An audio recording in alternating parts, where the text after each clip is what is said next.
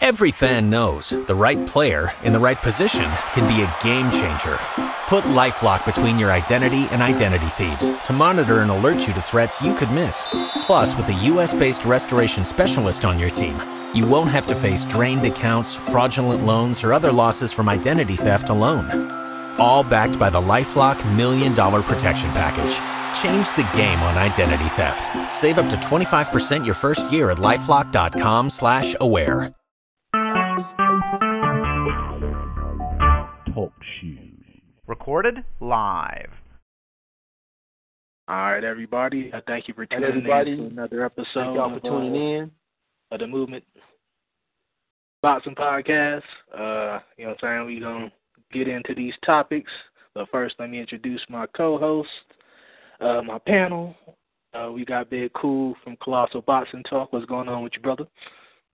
It's good to be back, man. How y'all doing? Pretty good, man. Glad you could be on this week, man. We also got Bo and Bernard from The Truth and Facts About Boxing. How y'all fellas doing this evening? I'm excellent. Bo? Always a pleasure to be in here talking boxing with those of us that knows the sport of boxing, not ducking opponents. For sure. You know, as we say, the movement undefeated. We handing out nothing but L's this year. Knockouts at that. We holding it down for our brother who couldn't be with us today. Y'all know him as 2K from the Gods of Boxing Talk, but we know him as Al B. Sure's younger brother, Cannot Be Sure. But you know, he might be chiming in a little bit later, hopefully, you know what I'm saying? But that said, we're going to go ahead and dive into these topics, man, starting off with last night's fight card. I guess we're going to start from the undercard and then head into the main event. There's a little bit of controversy in this fight, although it was, you know, it lived up to the fireworks that we expected. Marcus Browne versus Thomas Williams ended in a knockout, with Marcus Browne winning, of course. Let me get y'all's take on it and a breakdown of what you guys saw in the fight. I'll go ahead and start with Bo. We were sitting there watching the fight, and I told Bernard flat out, I said, yo, man, Browne gonna knock this. I think it was the middle of the first round. I said, Browne gonna knock this motherfucker out. I even put a video up and put it up there. Yo, and he said the hook, too. He said about the right hook. I told him, I said he's gonna get knocked out by the right hook. And that's because listen, nothing against Marcus Williams, but he's not a technical fighter. Williams is a brawler. I saw him go life or death with what's the dude's name just before he fought Adonis Stevenson. Yeah, I know you're talking about Rodriguez. Rodriguez. They both right. So he went life or death. He went life or death with him.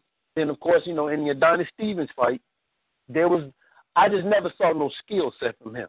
He never pumped a jab. He never tried to, you know, use any kind of technique to work his way in. His footwork was horrible. He has what's known as a puncher stance. He moves his upper body. He doesn't do more bending with the legs. And anybody know, when you don't bend and bob and weave with your knees and your legs, and you just use your upper body, what later on happens in the fight, if it goes too long, your back will start to hurt. All right, and then, you know, it was just so many things that I saw that he was doing wrong. That Browne was the more technical, solid fighter. He used his reach. His foot movement was very, very good. He maintained distance, and I didn't really see anything out of Williams, even in the Rodriguez fight, and even in the fight with Adonis Stevenson. I didn't see anything in that fight to make me feel like he was going to do anything to actually beat Browne. Like, this was Browne's fight, in my opinion. This was Browne's fight to lose. Okay, he had everything he needed to win. He had the reach. He was the more technically sound fighter. He was the more skillful fighter. So it was his fight to lose. Williams just didn't do it. I was never impressed with him at all, period. Like I said, the dude was a brawler. So it was a good stoppage, a good knockout. He wound up breaking his jaw. But, I mean, it was a good test for Browne. It was a decent test for Browne. I wasn't all excited about the win for Browne only because, like I said, I wasn't that high on Williams. I always felt like someone who had good boxing skills to beat him. It was a good test for him. It was good to see him get a solid victory because in his last fight, I thought that was a gift that Browne got in his last fight. So this was a good solid. Yeah, this was a good solid victory. But you know, he's making the light heavyweight division starting to heat up. You know, he's making some noise. I still want to see how would he do against someone that can match that can turn his advantages. You know what I'm saying? That can take away his advantages. I want to see what he'd be like when he matches with someone that's the same height, the same reach, you know, the same skill set level. That's going to be the true question of how good he is. Because, like I said, in that last, like Williams was tailor-made for him. This was a guy who, from a technical aspect, had nothing to offer. So he looked great. In the fight before that, he didn't look so great. Like I said, he got a gift. So it's going to be interesting to see what happens, man, when he steps up because, you know, you got some other good light heavyweight fights coming up right now. So light heavyweight division is starting to heat up, man, and I like what I saw. But good win for him. Good show all around on that card, man. And, hey, shout out, props to HBO. Okay. All right, man, let me go ahead and pass it on to Big. I got what you did, Bo. My bad. Got you. What you saying? Let me get Big Cool's take on this, man. As far as there was a knockdown, a la Roy Jones Jr., Montel Griffin, you know, that was a little bit questionable as far as getting hit, you know, while on the ground. What did you take of that? Did you think Browne should have been DQ'd or there should have been something that happened as far as a point deduction or what? What was your take on that in the fight? Because I know there's been a lot of controversy in the rooms tonight as far as that, what happened there. I made a post saying he should have been disqualified, but, I mean, after listening to what he's saying, I could see why the referee didn't do it and why he, you know, went in because when he did hit him with the jab and he dropped down, he did kind of prop back up. But with that being said, I still think he could have, you know, just allowed for the 10 count or whatever because it took him a while to wind up and you know, hit him with the shot.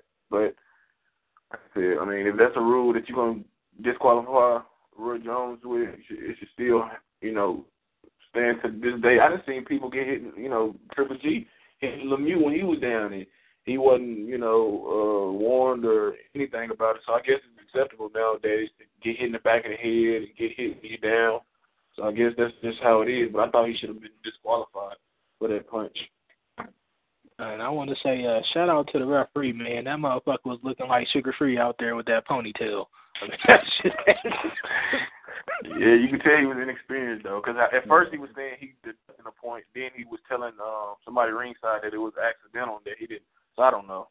Yeah, you know, he just came from pimping hoes with that one, man. So, you know, he wasn't no rough. He just came from the trap from pimping, man. That dude wasn't no referee. No. Let me get your take on this, Bernard. There are some comments by Marcus Browne after the fight. You know, he called out my boy, Superman Stevenson, saying he wants that shot. Man, cut that shit out, man. But cut that stuff out, man. Hold on. Chickenson. See, I shouldn't even ask you, man. You know, play it like that. You know what? This is how I personally feel about it. I should mute myself or even try to before I even speak on this situation. But I will say this: he called the right light heavyweight out. He knows who he want to go for. He didn't call out Ward. He called out Chickenson. Chicken gonna whoop his ass too, but Stevenson gonna whoop his ass too. So I'm like, yeah, you know exactly. And you know, this is his first big fight. Yeah, you know, Browne has been kind of, I won't say underwhelming, but he hasn't been what we thought he would be coming from the Olympic Games, you know what I'm saying, being a 2012 Olympian. But he definitely took his pick. You know, he damn sure ain't touching Ward or, you know, Kovalev right now, and Stevenson would definitely fuck his ass up right now. Yeah, Stevenson can't even fuck up Joe Smith. That's why he's scared to fight him. Joe Smith better we gonna get in that later, man. Y'all just big on him because he fought in Chi-Town, but whatever, man. With that said, let's go into our second second fight of the night. And, you know, it's actually probably the most entertaining fight of the night, in my opinion. We had Lamont Peterson beating David Avanesyan by decision to take on a regular WBA welterweight belt. in his first fight, full-fledged fight at welterweight, man. Let me go ahead and I guess I'll do a reverse order on this one, man. I'll start off with Big Cool. What did you like about the fight? What did you take from it, man? And as far as what do you see King Pete doing, now that I'll let somebody else touch on that, but what did you take from the fight, man, as far as what you saw stylistically from Peterson, in his first fight at 147? I took it that he looked good for a guy that's been on 16 months. He looked sharp. He could have boxed more. You can definitely tell that he was the much better fighter, but he tore his ass up on the inside, man. Pause or whatever. Not trying to sound whatever, but he ripped body shots, man. The uppercut was beautiful. And when he decided to use a jab, dictate the distance, he was successful at that. But, Peterson is a fighter at heart, you know what I'm saying? Maybe he had to do something with his upbringing and, his struggle, but he gets in that ring and he just, sometimes forget that he's a talented fighter and he just loves to slug it out, which gave us, most times watching him a great fight. But I think that he bodes well against some of the, welterweights in the division. I think him and Keith Thurman would be a good fight. I think that I ain't going to talk too much about a fight like that, but the way his body attack would bother Keith, but he had to be more disciplined, which I think he would if they fought. But like I said, he can slug it out, he can box it. For a guy that, that been out 16 months, he looked good. Had a sturdy chin, didn't seem to, be buzzed by any of Avanesyan's shots.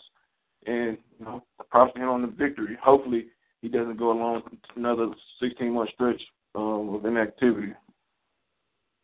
All right, let me go ahead and pass it to B-Nard, the casual, to make some more casual-ass statements like he did with that Adonis Stevenson comment.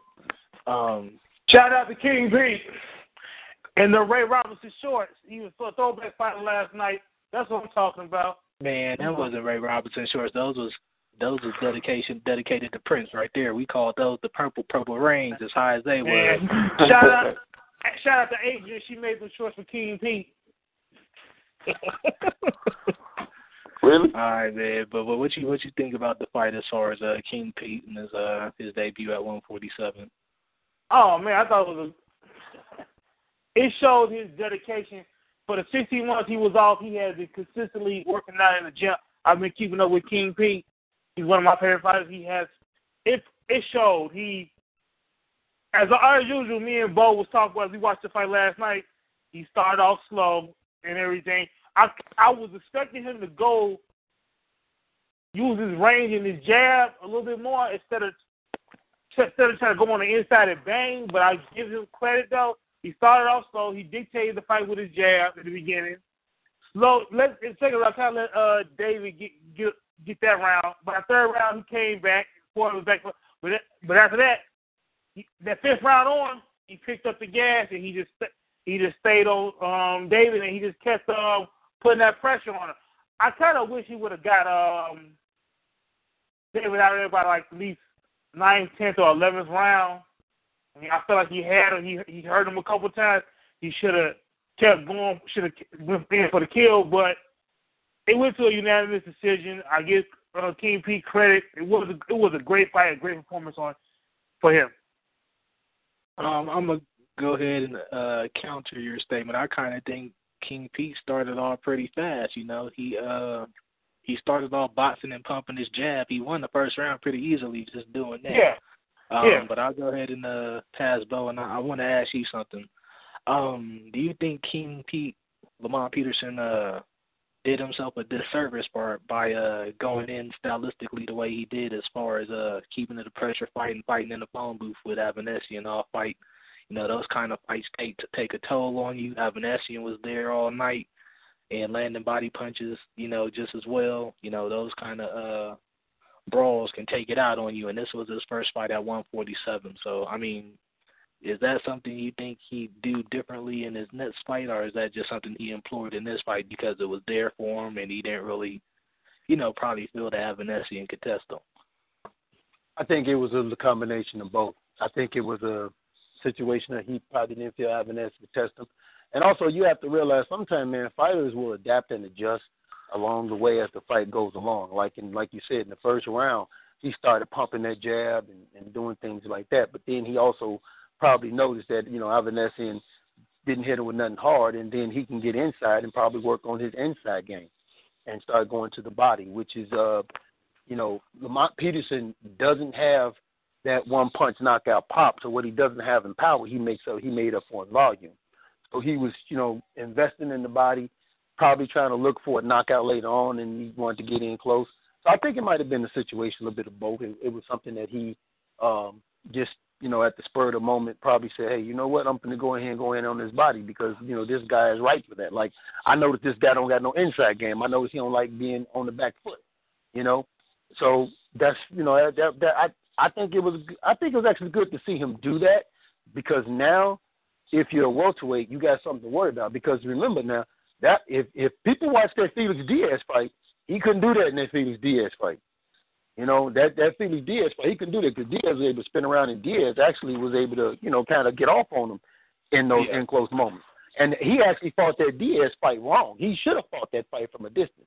This was a fight that worked for him doing it. Going forward, I don't think it's something he should do because Lamont Peterson is probably the better boxer than a lot of those guys at 147. He's a better mover. We definitely saw when he fought Danny Garcia. He's a better mover. Huh? No, I said yes. I'm agreeing with you. Oh yeah, right. We definitely saw he's a better mover when he fought Danny Garcia. Keith Thurman is a good mover, so that would from a stylistic matchup, two good movers, that would be good to see. So I think he's just trying to figure out where he fits, what style is going to fit him going into this division. My only thing was I'm still trying to figure out how in the fuck did the WBO decide Lamont Peterson first fight WBA. Hold on, let me finish. Was for that goddamn regular title that I thought they was consolidating and eliminating. When Keith Thurman got bumped up, they should have dropped that shit. So I don't understand it. I mean, I already know you got some people that go, oh, it's good to see Lamont with the title. Fuck that. I'm not recognizing that shit. I'm sorry. I'm going to ask that question. Hold on, Bernard. I'm going to go into that next. Hold on. First of all, I just want to say I definitely think as far as what King Pete did, I was impressed to see his body work. He looked like he hadn't missed a beat in the ring. To be 16 months out of the ring, he definitely looked like he, had been in there this whole time.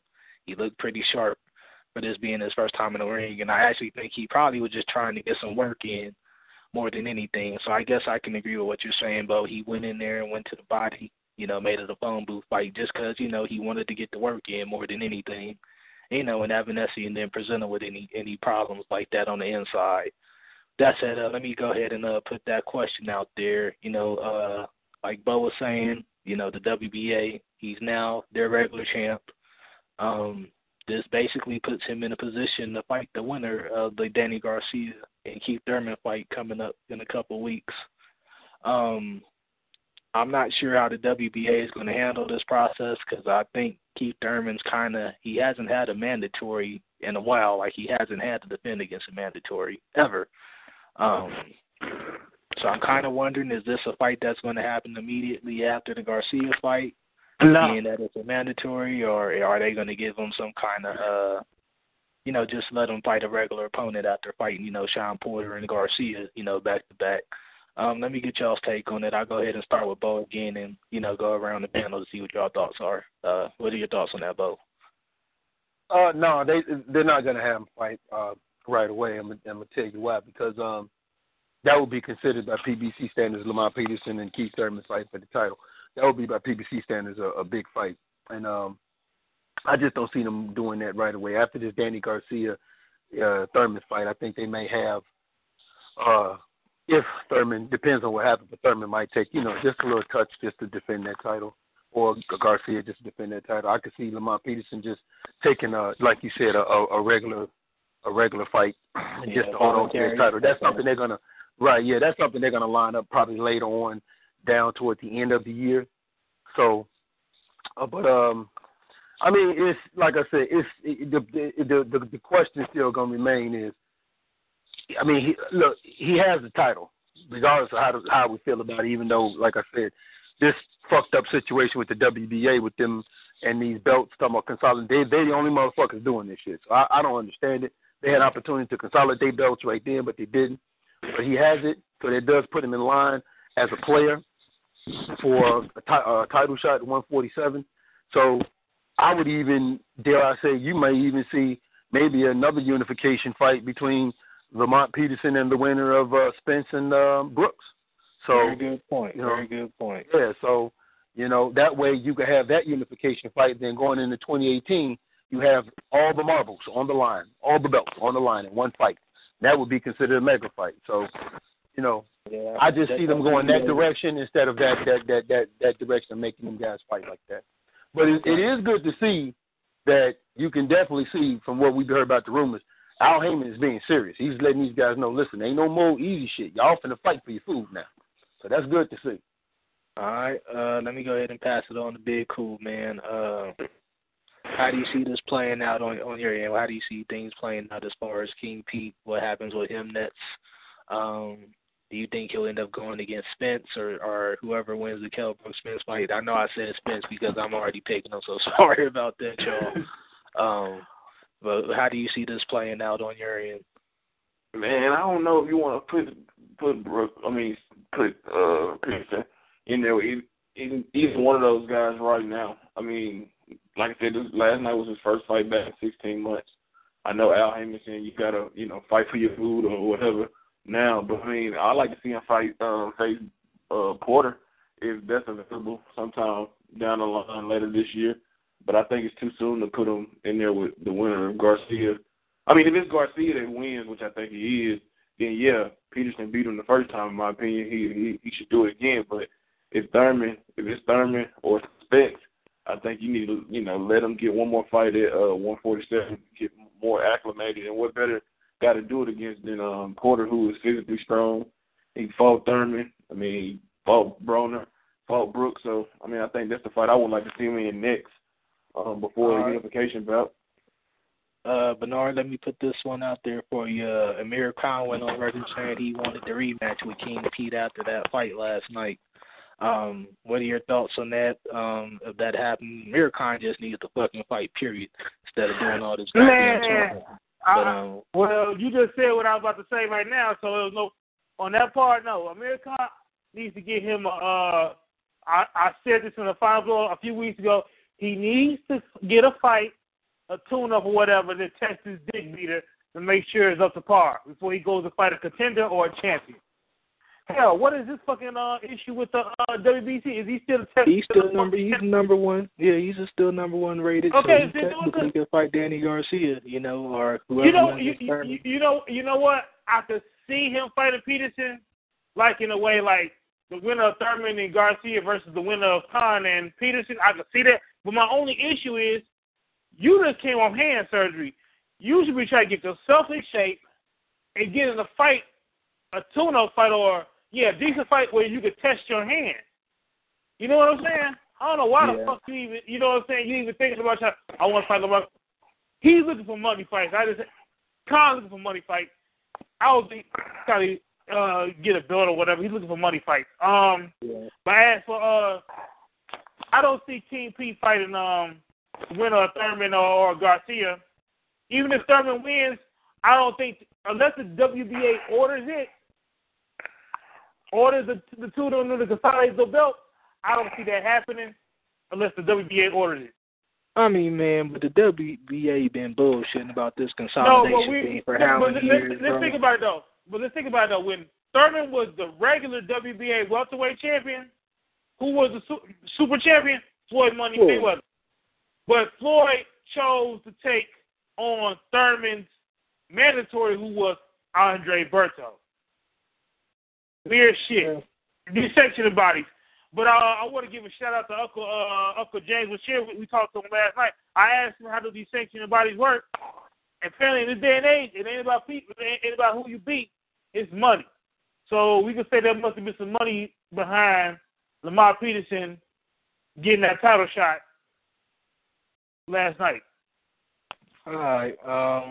Well, let's go ahead and head into the main event, man. I won't say there's some controversy. People definitely had their feelings about the decision and whatever else. But Adrien Broner beat Adrian Granados by a split decision. And the fight that was originally supposed to be at 142-pound catch weight ended up being at 147. The weigh-in, there's a whole bunch of other bullshit with the scales that, almost threw the fight into some murky waters. But, they got that sorted out, and everybody came in on weight on the card, fortunately.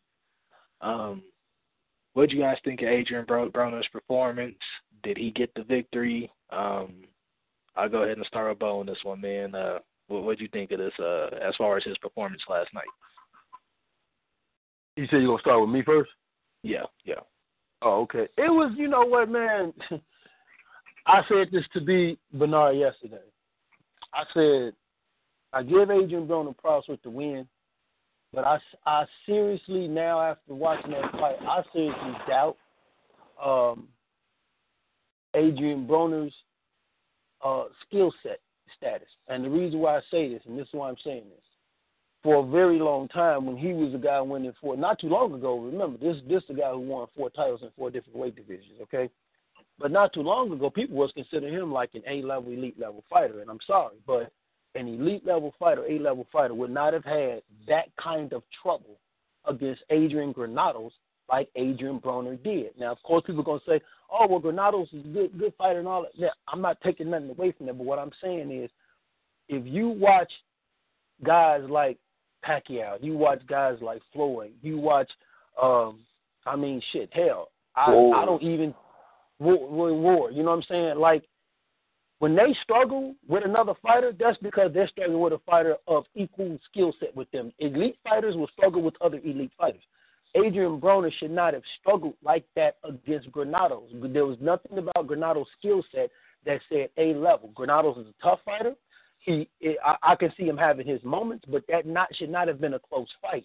So it definitely made me question Adrien Broner's, not commitment, but just his skill set level, period, because that fight was harder than what it needed to be. Now, he claimed something was wrong with his hand. He hurt his hand, his left hand, or whatever the case may be, and that's fine. But your legs still work. The angles still work. The positioning still work. All of that still work. I mean, the Adrien Broner that fought DeMarcos, where did he go? Or the one that recently fought John Molina. The one that fought John Molina, where did he go? So I think with Adrien Broner, and even if he has the skill set, he's not using it like he's supposed to use it. Like some people will say, or hear this and say, "Oh, his skill set is still there." Okay. Then he needs to fucking use it, because I've seen a lot of fighters break their hand and they use their other attributes. I've seen a lot of fighters hurt their shoulders and they use other attributes. So it was a good fight. It was a close fight. I actually thought Broner won that fight. I wasn't upset with the decision. It was a split decision victory. And I personally feel, in my personal opinion, that Broner should definitely give Granados a rematch, only because it was a split decision victory and it was such a close fight. So if he really truly wants to separate himself and say, hey, it was my hand, I couldn't do what I wanted because of my hand, and rechannel his focus, then the best way to do that, go into this rematch against Granados and really show us that you know what I'm saying, that AB that won 4 titles, this is, here he is, he's back. But very close fight. A lot of people are going to say he got the hometown decision. I don't think so. I think that, my personal opinion, that fight could have went either way. Me and Bernard was sitting there scoring the fight, and we actually scored it. Both of us scored it for Adrien Broner. I had it more along the lines of 115, 113. I think Bernard might have had 116, 112. So, close fight, good fight, but I mean, not to knock him and not to talk bad about him, but I'm really questioning Adrien Broner, because at 140, if you struggle like this against Granados at 147, and remember now that's when he started taking L's, when he went to 147. So if you're struggling against Granados, I don't see you in that ring with some of the more top, higher quality guys making that big of a difference in there, because you couldn't even knock Granados down. So I don't know, man. I'm trying not to be too hard on him, but it's just a matter of, I just didn't like what I saw against a fighter like Granados. Granados is a C-level fighter, C-plus level fighter at best. There was nothing, and Granados was able to even employ his own. Like, he was moving around the ring that we thought Broner didn't even try to cut off the ring until later on. So, all in all, man, like I said, he got the victory. It was a good win. But me personally, I want to see him take that rematch. and really show us, okay, listen, that my hand was the problem. Look at the difference. That's when people will probably feel like, okay, man, AB is back.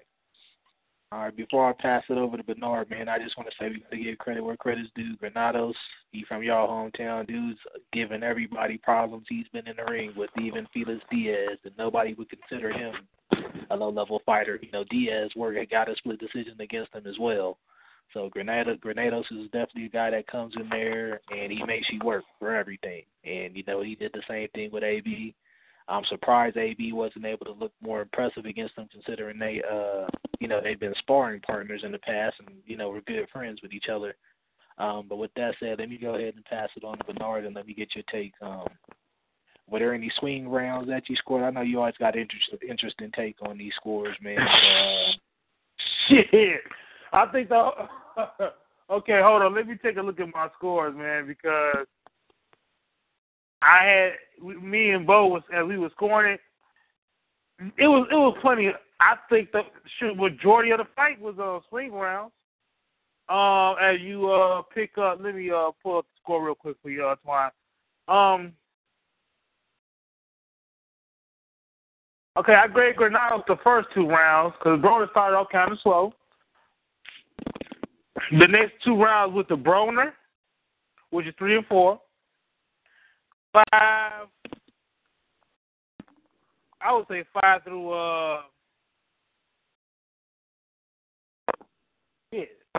5, maybe 9, or maybe even 10 were swing rounds.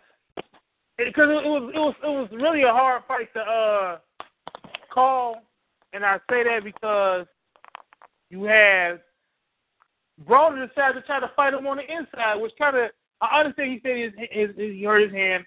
I don't want to keep using that as an excuse, but he decided to fight him on the inside, and there were times where you look like Granados was hitting him, but really Granados was hitting his arm or his elbow because Broner was blocking his shot. So let's go back to, we had to, instead of going by the punches, we had to go by how we judge a fight. Clean punching, ring generalship, effective aggressiveness, and defense. I will give Broner the defense because he was making Granados miss some shots. Clean punching, I could give the Broner. Even the stat shows. Ring generalship, that's at a 50-50. And the effective aggressiveness,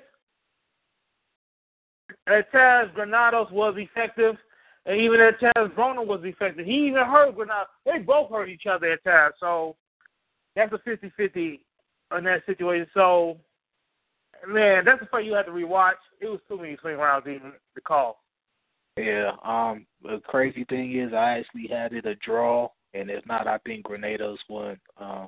I just don't know, man. AB, I'll go ahead and pass it on to Jarrell and get his take before I put mine in there. Jarrell, what, man? My bad, dog. Well, shit, you didn't call me out. It shit slips up sometimes, man.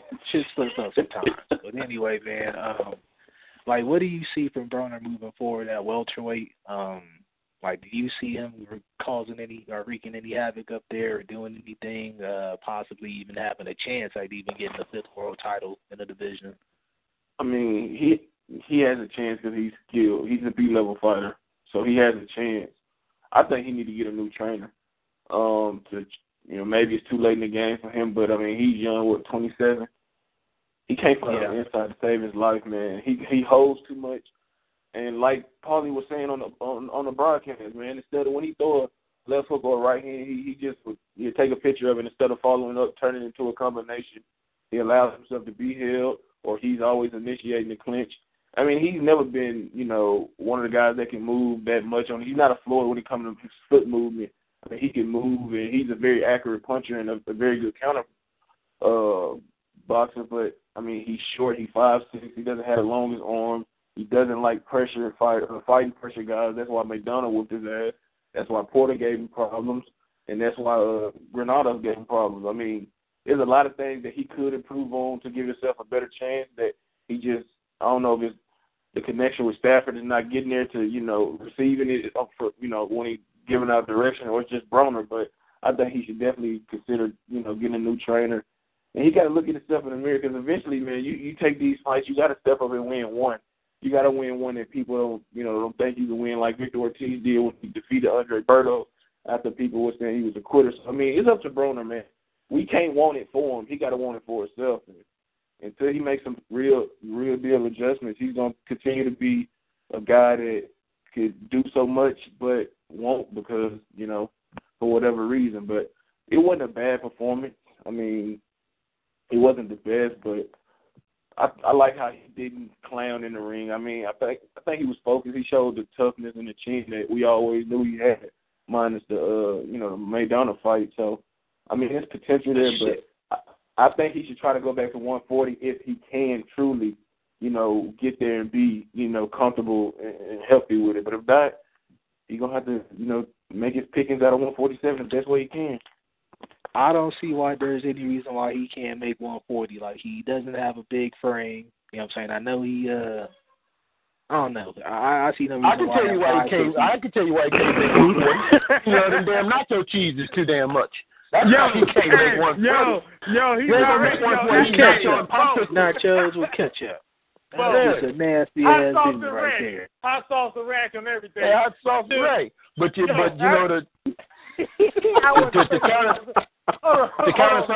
counter something Jarrell was saying though, at 140 though, Jarrell, oh man, damn. At 140 Big Cool, that's going to be kind of hard for him too at 140 because now you got Rance, Victor Postol may be coming back, Crawford is still there.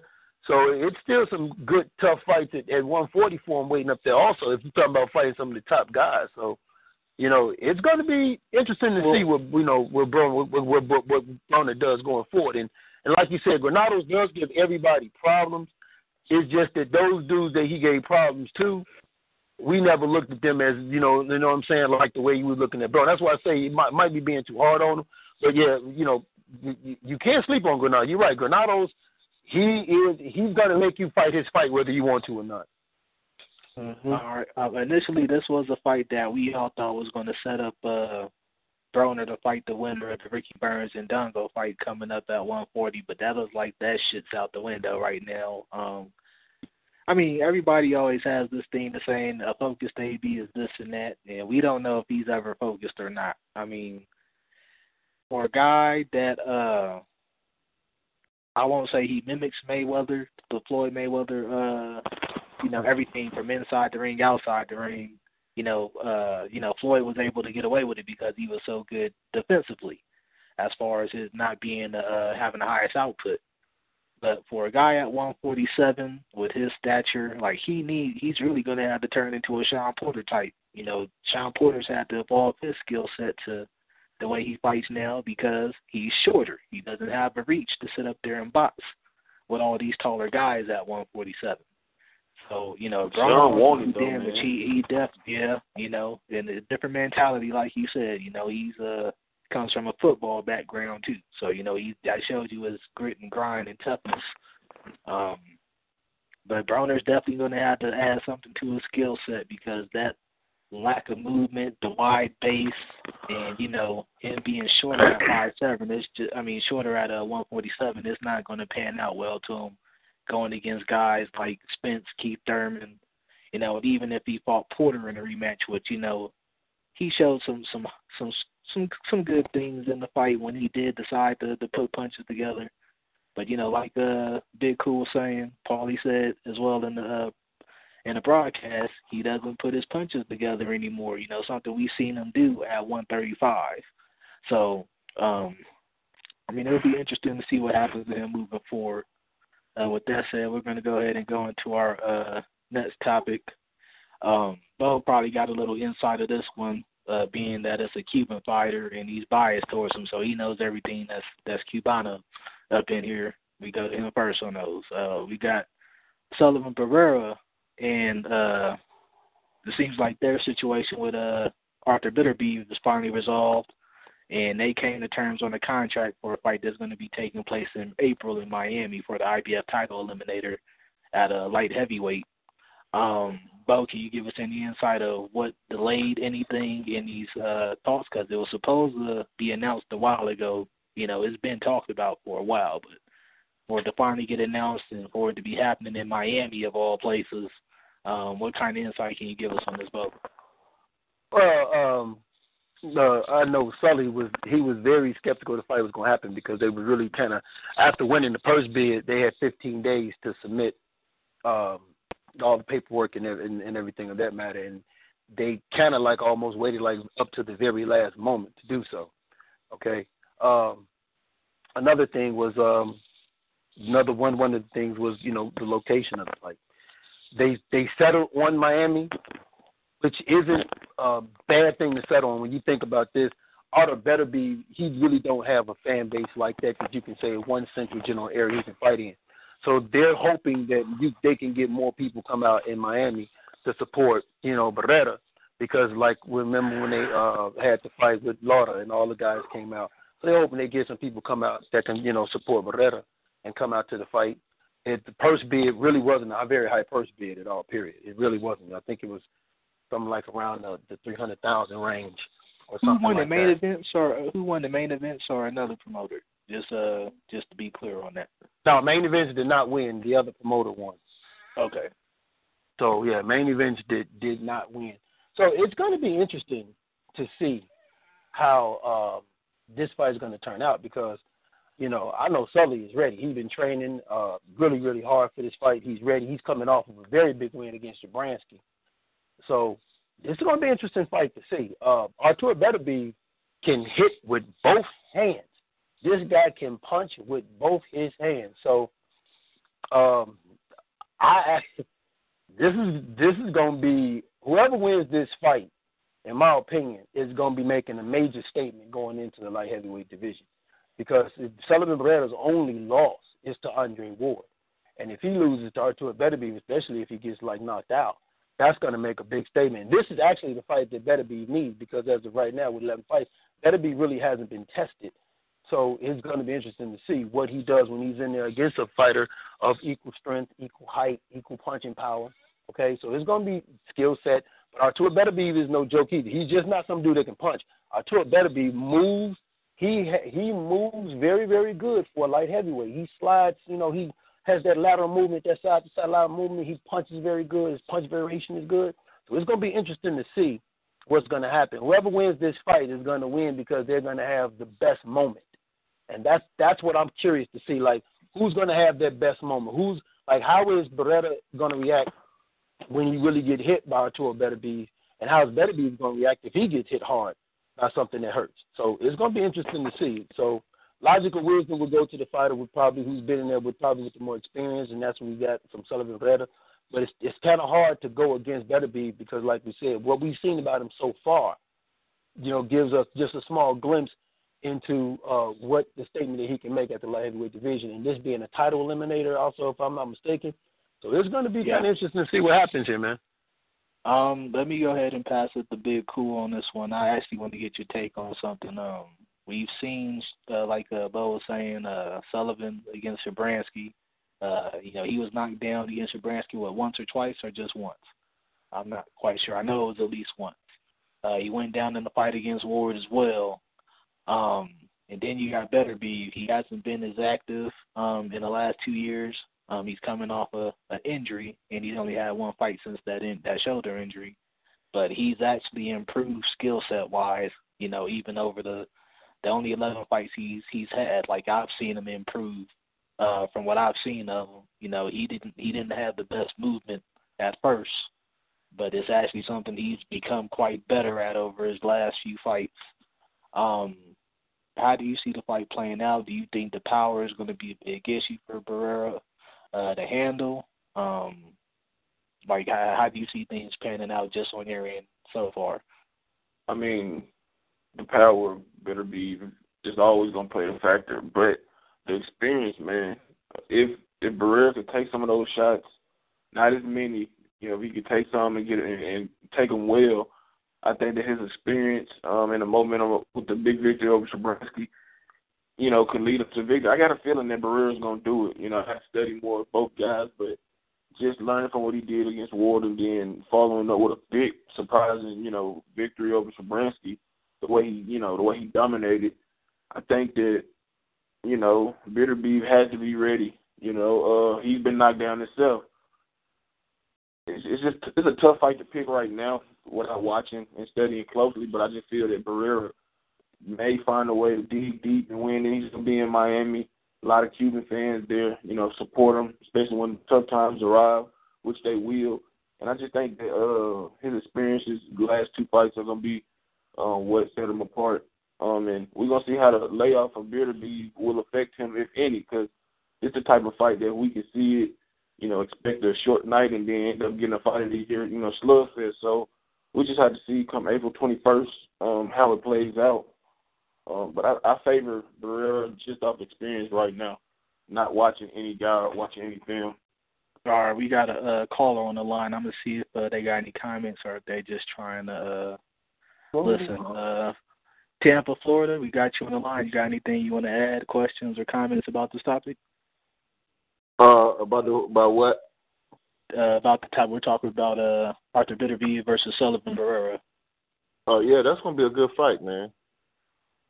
We'll have to see if Barrera can actually take them shots coming from Beterbiev, and because both of them are still inexperienced, so. Oh, is this who I think this is on the phone with us? You already know what it is, man. Oh, man, you got to be kidding me, man. What up, man? What up, D? What up, D? Yeah. What's going on, man? Cooling, man. We got Big Boom. We got Boom. We got Big Boom on. Yeah. Yes, sir. What's up, Boom? What's going on, big dog? Well, it's all good, man. Thanks for calling in, man. Let me give a quick introduction. We got Darnell Diesel Boom on the line with us right now. So thanks for calling in, man. It's always a pleasure to have you on the show when you come in. You've been supportive of us. No doubt, bro, man. Y'all thanks for having me, man, all the time, man. All right. You've actually had some experience with some of these guys. What do you know about Artur Beterbiev? He's had only 11 fights, I think. But he has a well-accomplished amateur background. Barrera as well, coming from the Cuban School of Boxing. Well, actually, I was supposed to fight both of them. Oh, wow. Yeah, but the Beterbiev fight, when they called for that one, it was too soon, so I didn't take that one. 175 for both of them? Then the Barrera fight came like 2 years ago, almost. And I didn't want to fight him then because I was trying to stay away from 175. Okay. So we're gonna get into a little bit about your career at the moment, man. What's going on with you, man?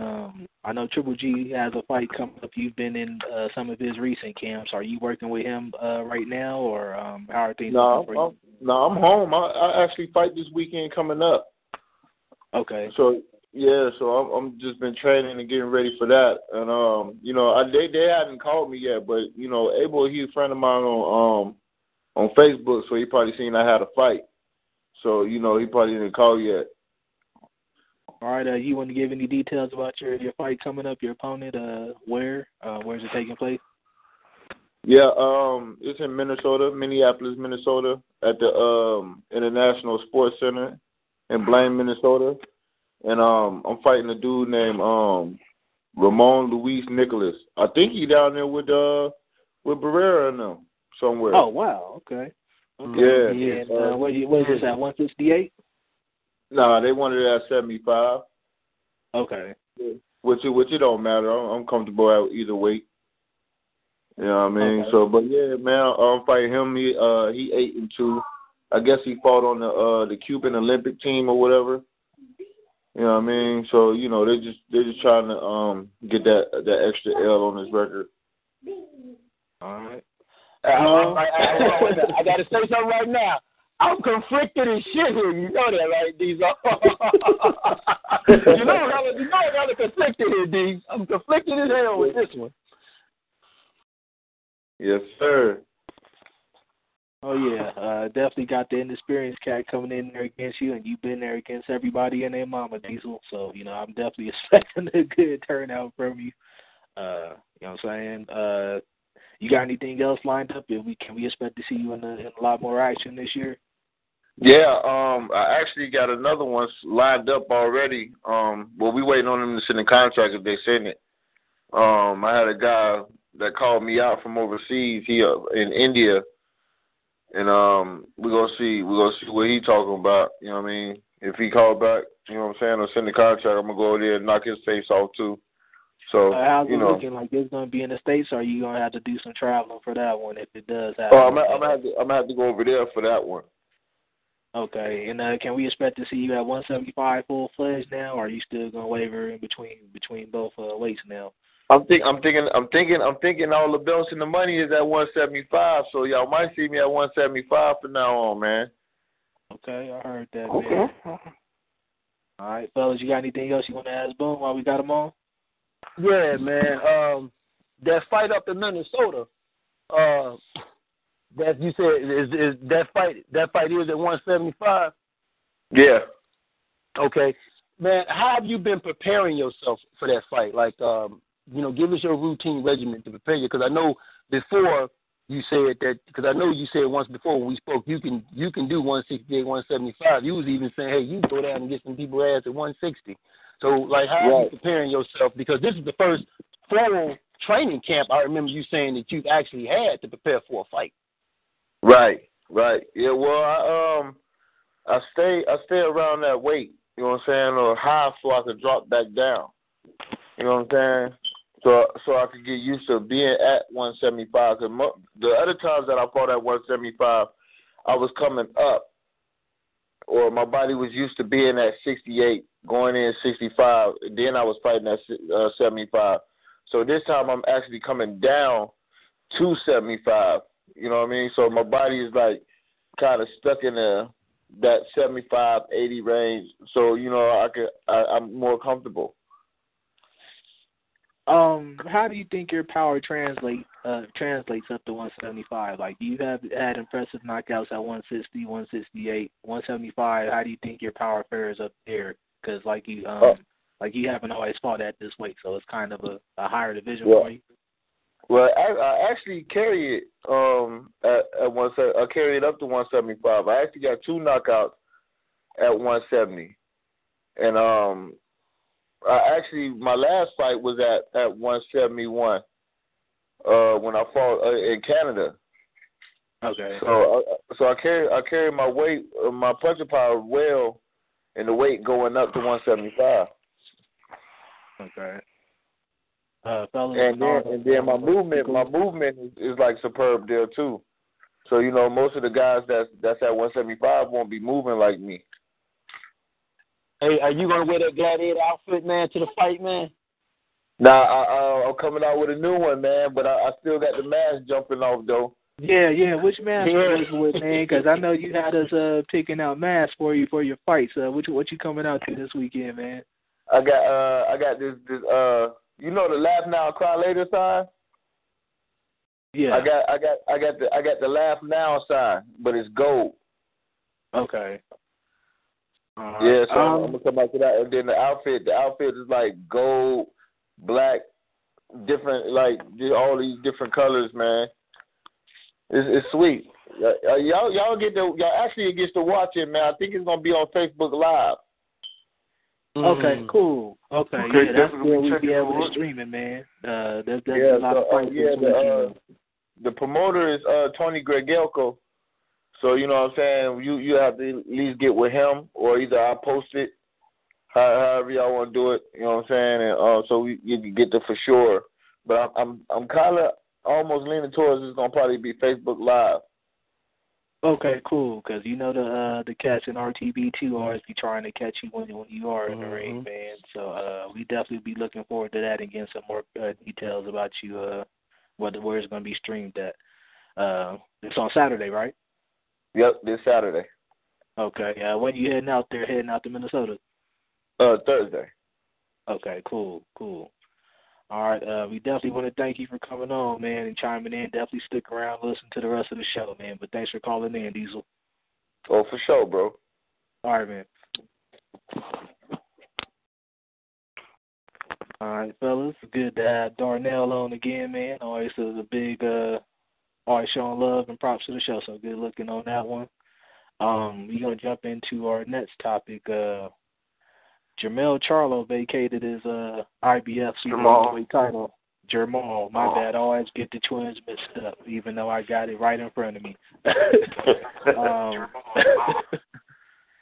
But he vacated his super welterweight IBF title over the past week and decided to go full-fledged middleweight. We're not going to talk about what's going to happen with the IBF situation just yet, so hold off on that, fellas. Keep it strictly about Charlo, his prospects at 160. I'm going to go ahead and start off with you, Bernard. Wow. Who can he really go up? You know what? I think he'll do, first of all, let me say this, I think he'll do well at 160. I would love to see him fight the winner of Jacobs and Triple G. Hell, I would love to see if he get a fight with Canelo, since he did call him out. But as of right now, I think give him a fight that can start up. Like, I don't want to say a tune-up, a nice, decent contender at 160 pounds. Because I can't really see who can he really go up against right now. Maybe I don't want to say Sergio. Maybe a Sergio Mora. I mean, you got to think they got cats like David Lemieux, Murata from Japan, Curtis Stevens. Yeah, I mean, yeah. They good fights. Willie Monroe. There's definitely some good fights out there for him to see where he's at 160. Yeah, I would like to. Yeah, just any one of those. I would like to see. It's just that when you look at the 160-pound division, the only two people you technically really mostly hear about, maybe three, is Golovkin, Jacobs, and Lemieux. Because Lemieux, who else? You said Billy Ho right Canelo. there. That's only because he's babysitting the shit. Yeah, because Billy Ho was babysitting the belt. I mean, he ain't trying to fight nobody American. I mean, that's only because he also keeps his name out there too. But I mean, it's a contender. He's up there, so I would like to hopefully he get a fight within a couple of months of this. You know, get in the ring, get started on this journey to in the 160-pound division. Let me go ahead and pass it on to Big Cool on this one, man. Do you see him being the contender at 160? I mean, he's naturally a big guy. No doubt. So, no doubt. I mean, and as far as a potential fight with Triple G or Jacobs, Triple G, if he's going to fight him, he can fight him soon, within the next year. Anything after that, I think Triple G will be at a big disadvantage just because, well, he's 33, 34 years old, even though he's active still. Jermall, man, he can punch, and I believe that he's athletic, he can box. I mean, he seemed to take a good shot, even though J-Rock was touching him up, in that fight. I mean, he could punch, man, and him at his natural weight is going to be even more dangerous than he was at, 154. And, yeah. I mean, I think he's already second or third best middleweight in the world without even fighting anybody, just off skill alone. I think he beats Saunders. I think he beats Jacobs. I think, he beats Lemieux, Stevens. He beats Canelo. So, yeah, he's second. In my opinion, maybe I'm just, giving that type out too soon without seeing him at 160. But from what I've seen, he can box, he can punch. And I think that I like to see him face a Moreau, a guy that's slick, or Jacobs, even win or lose, you know what I'm saying? Because it's good, litmus test for him to see if he can really take a true middleweight's power. Look at him using them words, litmus test. You go, boy, you go. Hey, so us Alabamians, we know a little bit, you know what I'm saying? Yeah, but, man, like I said, not to talk too much. I think he's the second best middleweight in the world without having to take a fight. The only guy I'll be worried about now is if he was to face Triple G. Other than that, I favor him over everybody else. I mean, there's really some interesting fights out there for him, man. You got cats like, I think Willie Monroe would actually be a good fight for him just to see stylistically. I think the power would eventually catch up with Monroe just because we've seen him go down so many times against Golovkin, and to stand in front of a guy like Charlo who could actually fight at range as well. I mean, I like that fight. And another one that's pretty interesting is a guy that's trained by Derrick James that's kind of making his waves right now. He's getting dicked around in the rankings. Rob Brandt, he's got a nice little skill set as well. So those are two fights I'd like to see, just to see where he stands at 160. And from there, I could probably be a better judge. Crazy thing is, Toriano Johnson is the number one contender by the IBF. I definitely think Charlo gives him everything he can handle and actually beats him. So, Big Cool's probably right saying that he's already up there in the top 4 or 5 middleweights without even having to fight there. Bo, let me get your thoughts on this move from Charlo to 160. It's actually a move that we should have been expecting for a while. Charlo's been having problems making that weight. I think his last couple fights, he's been having some. Matter of fact, both of them, him and his brother. He has a very big frame. He hung around to get that Julius J-Rock fight. So, props to him for going out that way. He won the time and defended it. It's a very good move because this is what we wanted to see happen to the 160-pound division. We was hoping guys from 154 will go to 160. That way now we can legitimately look at some guys that we feel that we could be the measuring stick for Gennady Golovkin. One of the things that kind of interests me in this is the only thing about Charlo is I didn't like what I saw in that J-Rock fight was he got hit too much. Now, he showed a beard. He definitely showed a beard. He has a beard. But he got hit too much. And against some of the hard punches like not Curtis. Well, Curtis Stevens, a hard puncher, Golovkin. Lemieux. Even Jacobs. Yeah, Lemieux. Against some of those hard punchers, I'm wondering at that weight, will he be able to take those big punches like he was at 154? But, he has some pop. He has a great skill set.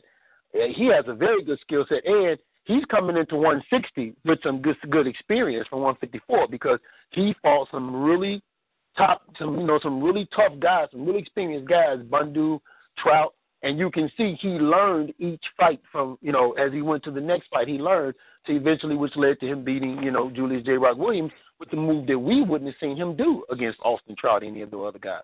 So he definitely comes into this mix with the spark because, like you said, there's only 2 guys that I even see giving him some problems, which is Jacobs and Gennady Golovkin. And like you said, giving Jacobs 10, he may could even, he may could even take Jacobs. So, yeah, I totally agree. He has height, he has reach, he definitely has that dog in him. Like 2K likes to refer to it. He has that alpha male dog in him. So it's going to be interesting. I'm also hearing that, Andrade is even thinking about even making a move toward that way just so he can get some of Charlo. So you got them 2 dudes at 160 is going to be good. My only thing is his first fight at 160, I would like to see him fight either Toriano Johnson or Dominique Wade as measuring sticks. Just to kind of get him in there. Wade, I know he was in jail. I know he was in jail or something like that after the Golovkin fight. I don't know what his situation is now. This was a while back. Yeah. So I don't know. Toriano, like you said, Toriano Johnson, like before we start throwing him to the wolves, Toriano Johnson, even a Willie Monroe, Curtis Stevens right now is fighting David Lemieux. But Toriano Johnson, a Willie Monroe, one of those dudes, Quillen's at 168. So, Quillen's fighting 168. Or he can, or even the Japanese dude. I was just going to say, even that Japanese dude. Yeah, even that Japanese dude. So, yeah, for his first fight, he could, I would rather see him face, like I'm with you, I'd rather see him face Willie Monroe. Willie Monroe is not so much as a bigger name, but he's more recognizable in that division as a solid opponent than Toriano Johnson. And if he can win that fight by knockout or look impressive, then we can start looking at, challenging somebody from within the top 15. Because remember, once you crack that top 10, once you fight somebody in the top 10, well, you can't look back. So they got to watch how they bring him up. If the goal is to get him a fight with Canelo or Gennady Golovkin, then he's going to have to fight a Willie Monroe and maybe even fight a high-level contender guy and go for it because he has I could definitely see him giving Canelo some serious problems. Okay, Yeah. Gennady Golovkin Gennady Golovkin is a different animal because of Gennady Golovkin's punching power. But although he would have the reach over Gennady, Gennady Golovkin, but Gennady Golovkin has a different mix, which is the punching power. So I would definitely, I mean, like you said, though, Canelo, Gennady Golovkin, Jacobs, he's in the mix with them dudes going up into that division because of what he did at 154. So it's good to see, man. Hopefully he can bring some spark to it. All right, we got another interesting turn of events this week. I'm not quite sure about this move personally. You already know what I say about the Cuban business school, but I'll let Bo talk more of this one. We got cruiserweight WBA regular champ Yunier Dorticos, Cool Ranch Doritos, as I like to call him. He added a second promotional team. He was with Caribe, and now he's adding Warriors Boxing in the midst. I'm not quite sure what the move does for him in his career. Bo, maybe you could shed some light on what's going on with that process. I know you're in contact with a lot of the, the Cuban management and the fighters out here in the States right now. Yeah, you know what, man? That was kind of a shock. I was talking to Boxeo Cubano, and that was kind of one of those moves where they added. They want to bring in another promotional company because Caribe, he's with Caribe, and Caribe isn't like. I'm not trying to put him down, but we all, if you know anything about boxing, you know Caribe, okay? Caribe, these are people who still had a fight up on their website when the fight was long over. The fight had long been passed, and it was still up there. So he adds Warrior. He adds Warrior Promotions to his team as like a second party, more of a, in my opinion, bringing somebody in that may have a little bit more money. They can add money and behind them to the game. If I'm not mistaken, I do believe he has signed with Al Heyman as his manager. So it's going to be interesting to see what's going to happen with him going forward. I think that particular move also is what held up the fight with Shumanov.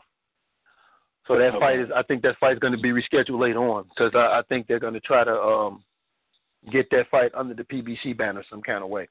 So it's going to be interesting to see what goes forward because that just seems right now, man. I don't know if you guys have noticed, there seems to be a movement going on between PBC and Showtime when it comes to trying to grab up a lot of these, not so much foreign fighters. Yeah, trying to stack up some of these nice, good cruiserweights, present them out there, and even with the direction they're going with some of these women boxing fights. So it's going to be interesting. Yeah, so it's going to be very interesting to see what's going to happen because the biggest problem with the cruiserweight division is just before you get to the heavyweight division, and we always say this. So a lot of these divisions in boxing don't get no attention because there are no Americans in it. So it's going to definitely be interesting to see because the Shumanov and Dorticos fight is a very good fight. Yeah. It's a fight that me and a couple of them was talking about. We felt Shumanov didn't want, and I don't think it might not be a reason Shumanov is scared of him. It's just Shumanov was trying to get that fight with Lebedev, and so it's going So it's going to be interesting to see. It's definitely going to be interesting to see, and of course we know with the situation with Usyk, it's going to be real interesting to see now because now how is he going to stack up with some of these dudes under this new trainingsship? So the cruiserweight division, man, is having some serious shakeups. I think people need to pay attention to what's going on because if you from top to bottom, cruiserweight's definitely one of the deepest divisions out there. Yes, knowing any guys out there, definitely give them a look. It's a stacked division outside of Usyk. I mean, if you go below Usyk, everything is competitive and there's good fights. A lot of good fighters. You got Gassiev, Dorticos. Lebedev still in the mix. Lebedev, Cunningham. Steve is still in the mix. Definitely a lot of good fights to be made at cruiserweight, and I can say at least 2 to 20. From rank 2 to the 20th rank, like it's a lot of good fights to be made there. Like Bo was saying, a lot of it is because bad thing is a lot of these guys are foreigners. So it kind of takes away from the division's luster. But there's a lot of good fights to be made. And they fight each other too. Oh yeah, they do. Have to. They have to. They have to. They kind of have to. Yeah. All right. But this one thing I am going to say about Dorticos. He does come from the Cuban school of boxing, but this is something that I want everybody to understand. He comes from the Cuban school of boxing, but he wasn't like part of that Cuban Olympic team. There's a huge difference between coming from the school and being on that Cuban Olympic team. That means you are the best of the best to be on that team. So although he has a very good skill set, this is going to be a very good test for him. We still haven't seen this boy. In my opinion, I haven't seen him truly tested, and I haven't seen him use all his skill set that I know he has. I've been seeing his training videos, and he's putting it together, but it's going to be an interesting fight, man. I think people should pay it. This cruiserweight division is going to shake up a lot of shit, I think, coming up soon. It's definitely going to be a good fight because, Shumanev is actually trained by one of the trainers from that used to train one of the... He ain't training himself no more? Nah, he's with Salas up in... No, he was Salas.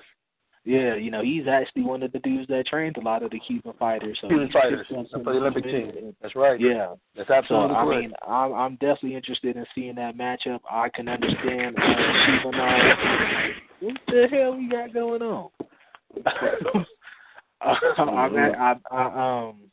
I'm not surprised by Shumanev's reluctance to fight him, Dorticos.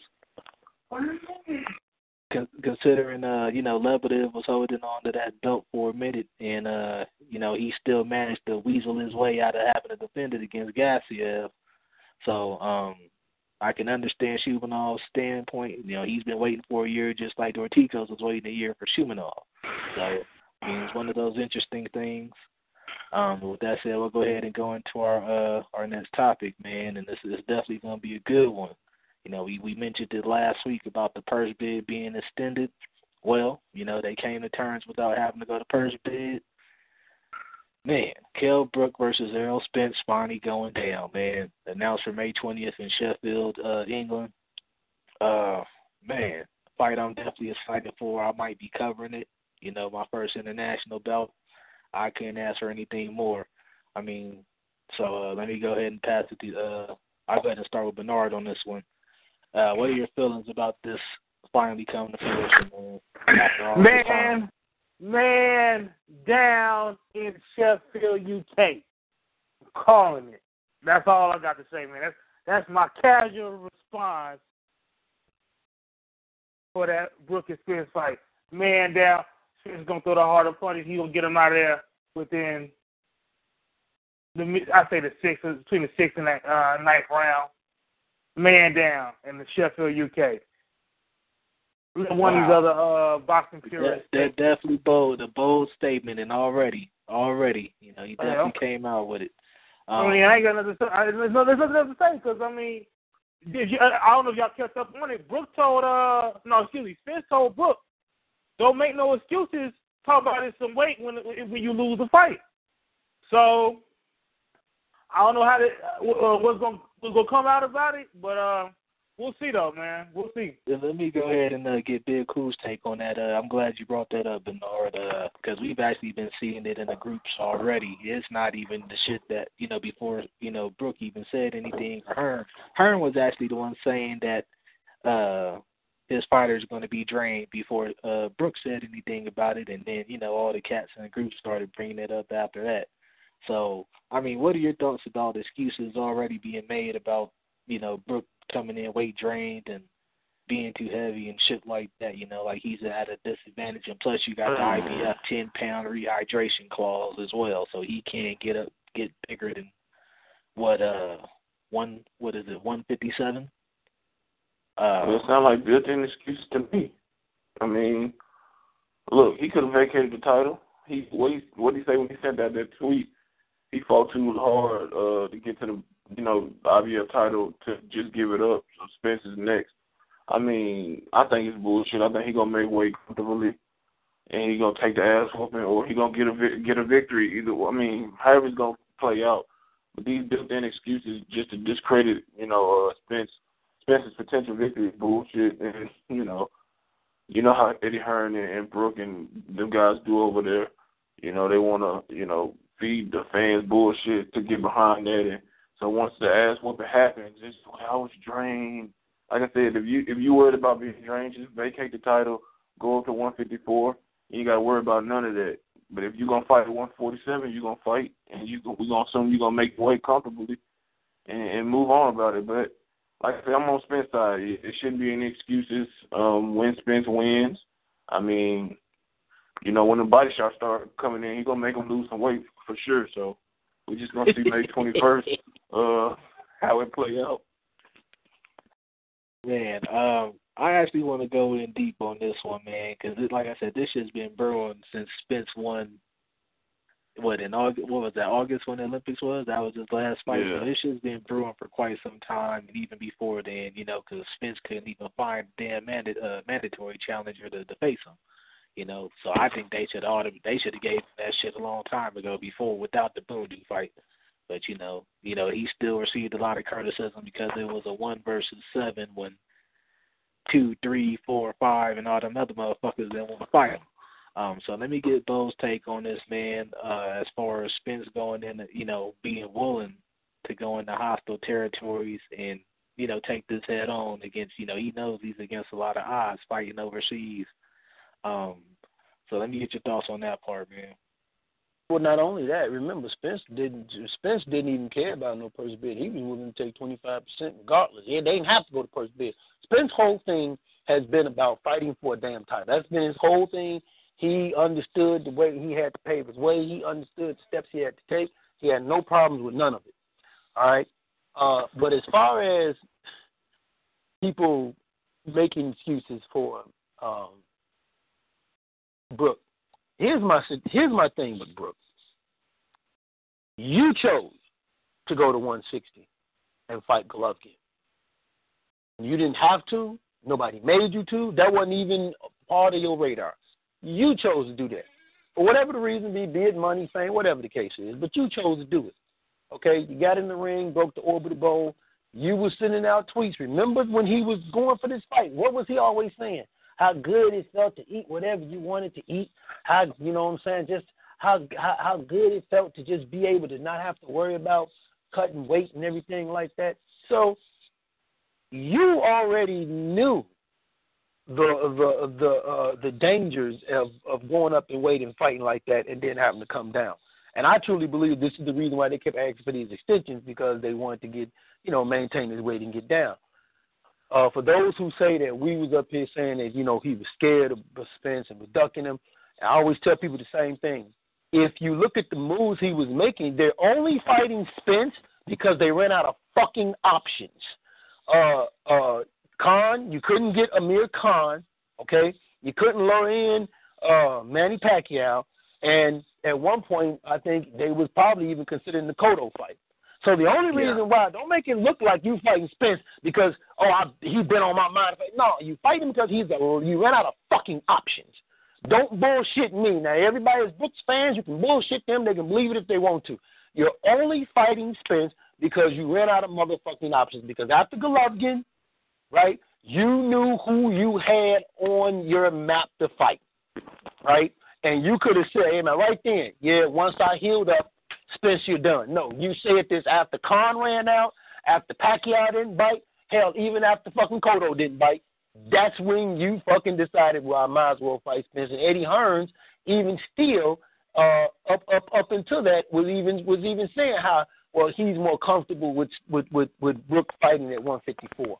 So it's going to be, I'm going with Earl Spence, and I'm just going to say it. I'm going to go with Earl Spence. My only concern is Earl has been out the ring. He's been out the ring too long. He does tend to get hit a little bit too much. But if you watch Earl Spence fight, there is a reason why people say hands down, man down. There's a reason why, like Freddie Roach and all some of these other trainers have even said, man, this kid could be the future of the welterweight division. Because, and this is not just me, this is documented stories of, and everybody knows, I ain't even got to bring it up, everybody knows, all they got to do is say Mayweather Gym. And everybody knows what the fuck went down in them gyms. There's a reason why this boy is who he is. Even Browne. Right, right. You know what I'm saying? Yes, so there's a reason why when Floyd Mayweather said that I'm retiring and I want Sean Porter and Keith Thurman to fight Earl Spence for one of my titles, them motherfuckers said nope, nope. There's a reason for that. And hopefully, if we're right, we'll see it. I give him mad props for being willing to go to Sheffield. He could have said no, and nobody would have blamed him because we've seen fighters go to Sheffield and get robbed. Darrell can attest to that when he fought Carl Froch. And it's something that Darrell said that I like when he said he can't show that video to nobody. Like, who the hell he going to show that fight to? And he's right, okay? So I give him mad props for going there.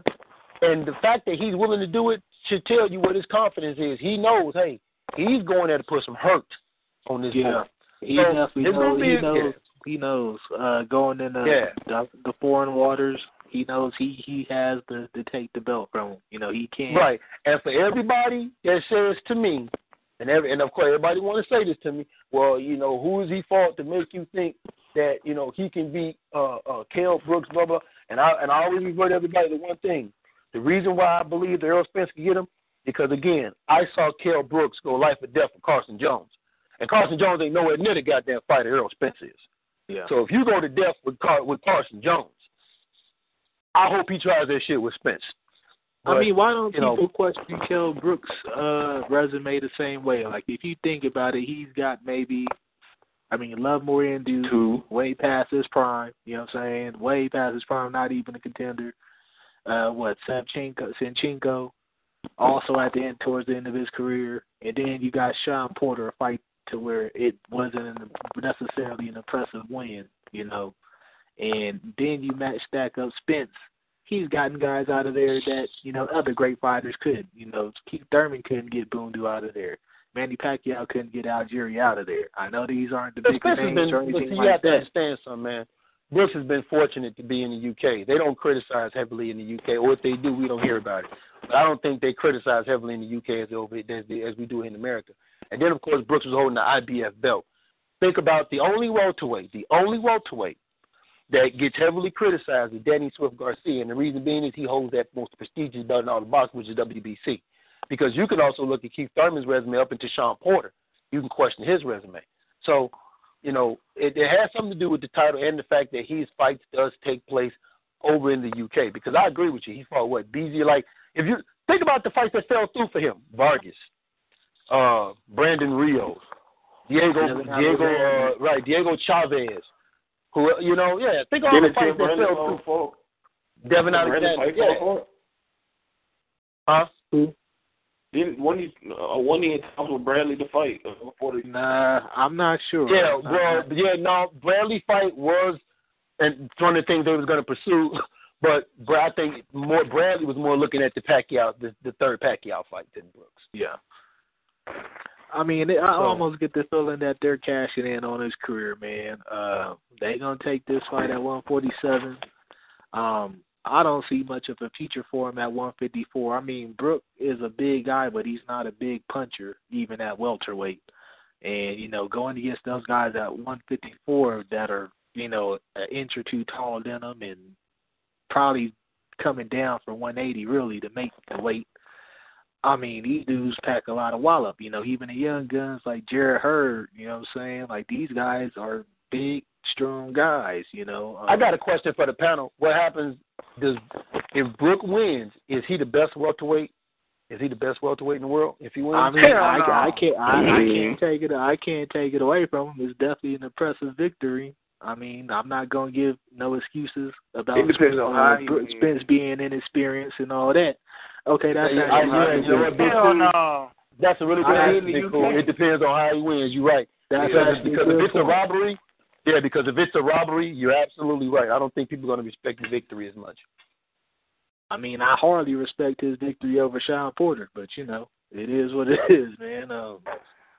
But let's go into our next topic. And like I said, man, that's one of the bigger fights of this year, so y'all be tuned in, going down on May 20th in the UK. But that leads to our next topic, and I know I'm going to receive all kind of flack on this one, y'all talking shit. The Adonis Stevenson versus Joe Smith fight is no longer in contract talks. It's going by the wayside. It ain't going down, man. I don't know if you guys saw the articles or anything like that over the past week. I'll go ahead and let you guys start off, and you know I'll go ahead and do my Caribbean defense at the end, man, because I know what you're going to do. It's just a simple question, man. Twan, can you tell us why you're not going to fight Joe Smith, man? Can you? Man, did you hear what they were trying to do? He said Joe Smith is trying to be the A side in this fight. Basically that's what happened. Which I think is some bullshit. This is his promoter saying it, man. Like, this wasn't nothing that Stevenson said. This is the same guy that promotes Lucian Bute, Eleider Alvarez, John Pascal. This is a dude that's really in this game, man. I got to take him at his word for it as far as what's going down. I didn't catch the Joe Smith article. Let me go ahead. I'm going to check that out while y'all go in. But what thoughts y'all got on this? I know you guys are calling him a chicken and running, but, I mean, basically, John D. Michael, I guess that's the guy's name in Canada. I don't have any reason to feel he's lying about this kind of thing, considering his stable of fighters up there in Montreal. So I'll go ahead and start off with Bo. We're going to go in a little panel circle as usual, and let's get some shit going, man. Let's get it started. You know what now? I don't know all the information, everything going at it, but this is what I do know. I remember when Adonis said, okay, I'm going to fight Joe Smith, and when I fight and beat him, I don't want y'all making excuses about how he was green and wasn't ready, whatever the case may be. So it did seem like he really was interested in taking this fight and wanted this fight with Joe Smith, which would have been a good fight for him. And if he got the victory, it would have been a big victory for him because right now the other top two guys at the division is tied up in trying to figure out what their next move is going to do, which is Andre Ward and Sergey Kovalev. So Joe Smith would have been the viable opponent coming after a knockout of Bernard Hopkins, and then from Fada, who Adonis, I don't think Adonis did knock out from Fada, right? No, he did not. So Adonis didn't knock out from Fada. So it seems like Adonis wanted to fight. Now, for some reason, and I think you guys know more about it, they're saying that, hey, talks are frozen. They haven't heard nothing from Adonis. If it's something where they're saying that Joe Smith wanted to be the A side, to a certain degree, and I'm just going to say this, and y'all can disagree with me if you want, I can kind of see their point because Joe Smith, with them two victories against Fada and even Bernard Hopkins, has given him more cachet than Adonis Stevenson being the WBC champion. Get the hell out of here. Hell yeah. Yes, it has. Wait a minute. Who in the fuck has monkey face motherfucking Canadian beef? You saw me hop in there tippy-toeing around the goddamn... Get the hell out of here. I don't care. He got just knocked on the out name, and just it's going never off the name. happened.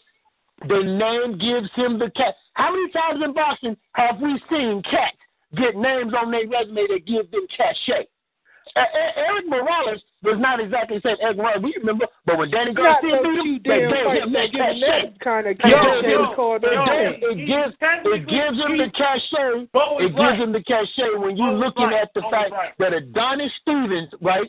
He did not fight Sergey Kovalev. Now it was fuckery back and forth. I'll be the first one to admit that. Then he didn't take Bernard Hopkins up on his chance to fight B-Hop. So Adonis really needs this. Joe Smith is a made fucking man. Joe Smith can fight Sean Monahan in New York and sell the motherfucking place out. Adonis needs this. Adonis needs Joe Smith. It'll be because of Sean Monahan. There you go. Hey, no, it's looking like this. We had this conversation a few weeks back. Amir Khan got the resume and the name. Kell Brook got the belt. So technically, I'm not comparing, but look. The last two names on Joe Smith's resume are big names. Gives them more cachet, man. It gives them more cachet, Twan. It gives them a lot. Okay, let me ask you something. What does Satya Vika do? What does Satya Vika do? Wait a minute. Don't nobody know who? Don't nobody know who Joe Smith is to still be calling him the A side. This ain't nothing like the You have lost your mind. This ain't nothing like Amir Khan and Kell Brook. First of all, let's just be real about one thing. When it comes to the light heavyweight division, nobody cares, looks up. When you look at the light heavyweight division, the only reason why you know Adonis Stevenson is there is because he holds the WBC belt. Outside of that, who the fuck is talking about Adonis goddamn Stevens in the light heavyweight division? He needs Joe Smith. He does. He needs shit. He needs goddamn Joe the fucking attendant parking man. He needs some goddamn body. Adonis Stevens been babysitting that fucking belt down there in Canada, hiding the fuck out from real fucking competition unless it's somebody he knows he can beat. And that's just the straight up goddamn truth. Because when it came time to step up, and again, it was fuckery on both sides, but Adonis had two types of fuckery on his side and two kinds of fights that he could have made, and he didn't fucking make it. So, yeah. Fuck that motherfucker, and that's how I feel about his ass, and how dare he call himself Superman, because Superman wasn't scared to put shit on the line. This son of a bitch is scared to do anything with his monkey face looking ass. So don't you dare try to defend this motherfucker to me. Fuck him. Fuck him. Two fights did not give him no cachet, man.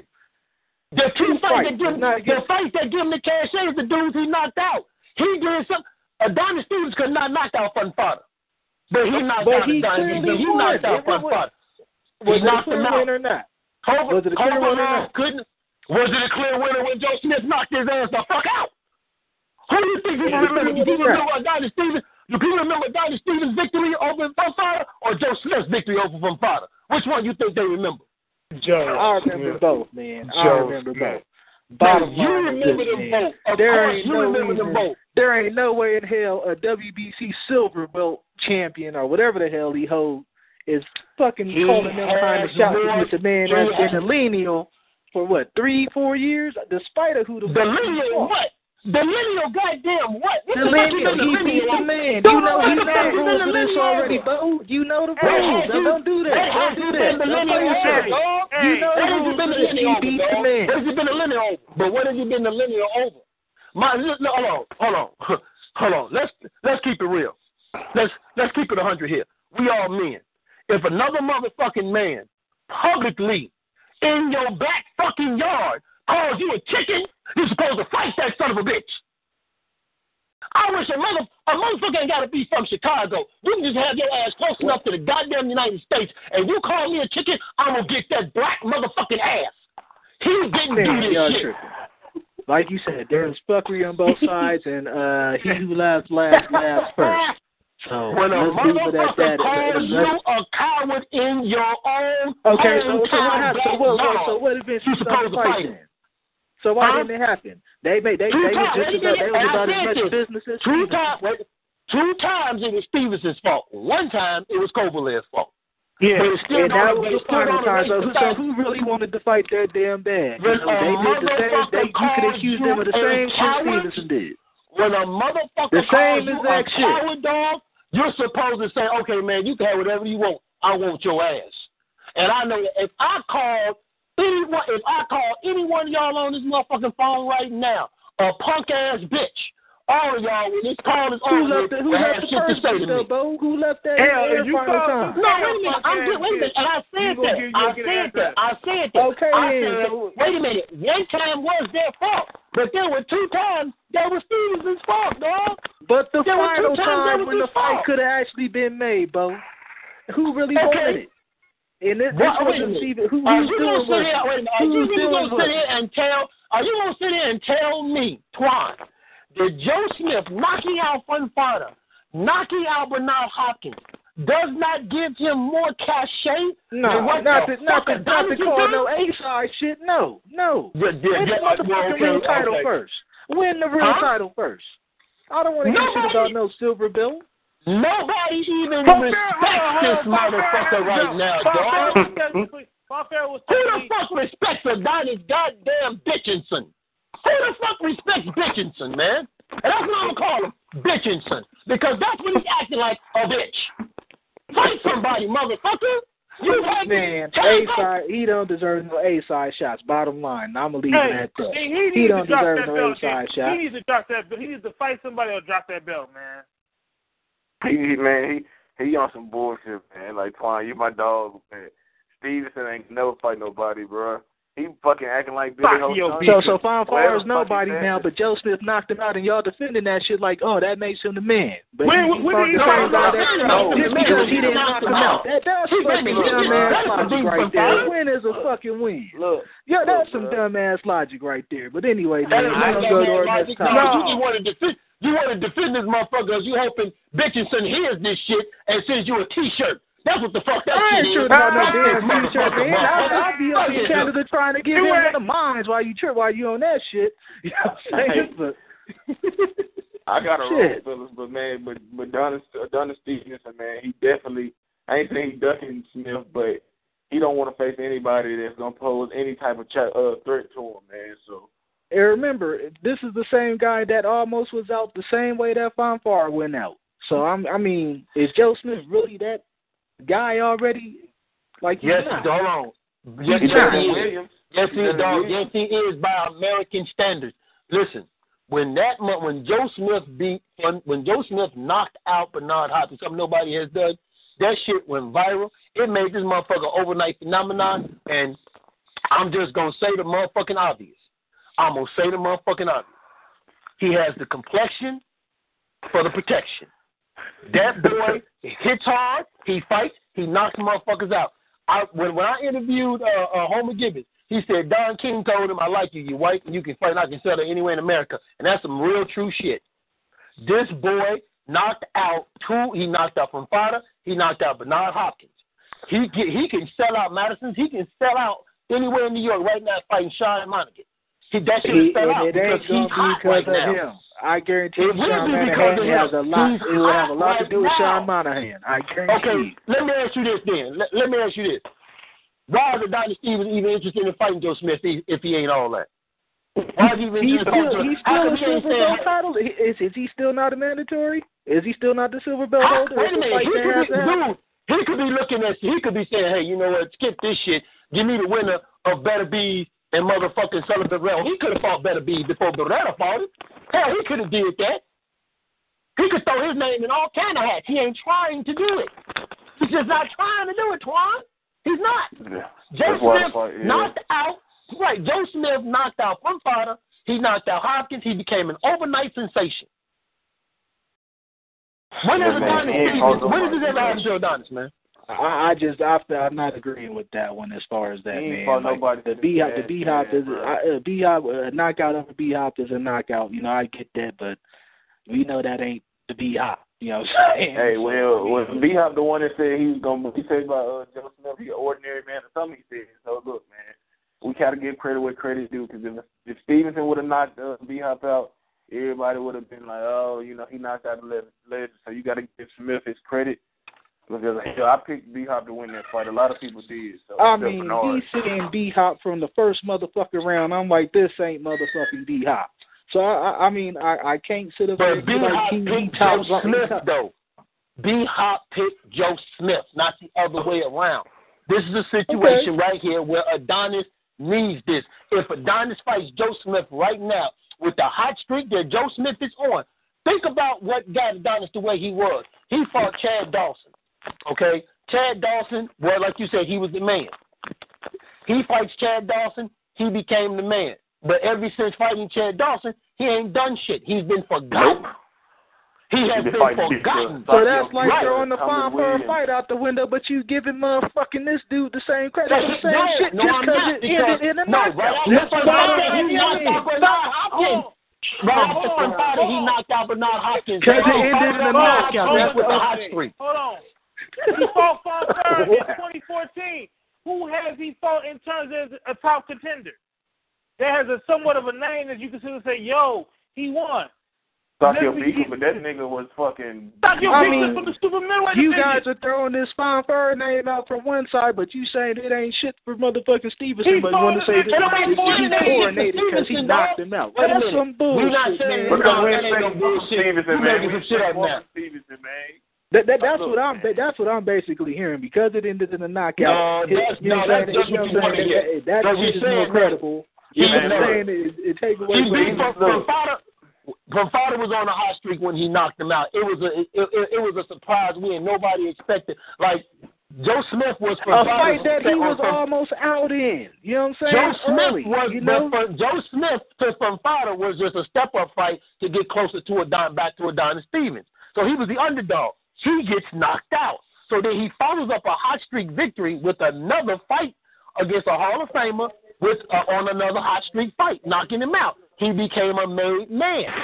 Adonis Stevenson, since 2014, what has he fucking done I'm not calling Joe Smith a motherfucking made man to be calling them A-side shots, and that's where I'm leaving it, man.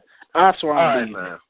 All right, man. I can't call him no A-side against motherfucking Stevenson. Who's talking about Adonis Stevens, though? Who's even talking about Adonis I can't call no Joe Smith an A-side. Okay, but who's talking about Adonis Stevens, though? Who's more talked about, Joe Smith or Adonis Stevens? Who's more talked about, Joe Smith or Adonis Stevens? Stevenson, it damn sure ain't Joe Smith. Yeah, shit. When the last time somebody mentioned Stevenson? You see Stevens' name in the news more than Smith. You still hear about this motherfucking Joe Smith working at a warehouse job or whatever the hell he is. Y'all tell me. Y'all let me know where I'm fucking wrong at. That's some bullshit. I hear people calling him a ducker. That's all I hear about Adonis. They call him a ducker. All press is good press. Let's move on. Carry on. Yeah, take this L, motherfucker. That ain't no motherfucking L. Y'all didn't prove shit to me. My own goddamn crew. Y'all didn't prove nothing with me. You want to give a guy a credit for one fight, but you want to say it don't mean nothing for the other guy that beat him. That don't make no sense. If this was the motherfucking Cuban fighter we talking about, you'd be all up my ass, and you know that, motherfucker. Cut that shit out. I'm still gonna be on you about your Cubans regardless. I'm just saying you wrong where you wrong, dog. This motherfucker is not no damn A side. That's what I'm saying. Joe Smith has more cachet right now than Adonis Stevens. And if Adonis Stevens wants to get it back, he has to bow down, kiss ass, like the bitch he is. Say cachet one more time, I'm going to have to the cachet off my computer. I'm tired of hearing that goddamn word. Cachet! I got a cachet for you, Bernard. You know how I get down. You and me, hey, you can mute me all you want. I don't care. Sure. I'll go start watching. What's that show called? The Walking Dead. I'll watch that shit. Sure. Man, anyway, let's go in on our next topic. I was hoping 2K's ass would be around for this topic, but he ain't. So we're gonna have to skip the one about the women's fight. But we got another one coming up. We got issues with the WBA as usual in the heavyweight fight in the Senior Citizens Bowl, as I like to call it. Fresno Kendo and Shannon Briggs. Been a lot of controversy in that one. They were trying to make a minimum purse bid of $300,000 to get the fight happening, and none of the promoters wanted to bite on the shit, so they're rescheduling the purse bid because they considered it invalid. Let me get y'all. Only one promoter bid on the fight. I'll start off with Bo because he knows one of the senior citizens on the card are involved in this. You know, they went to school together. Man.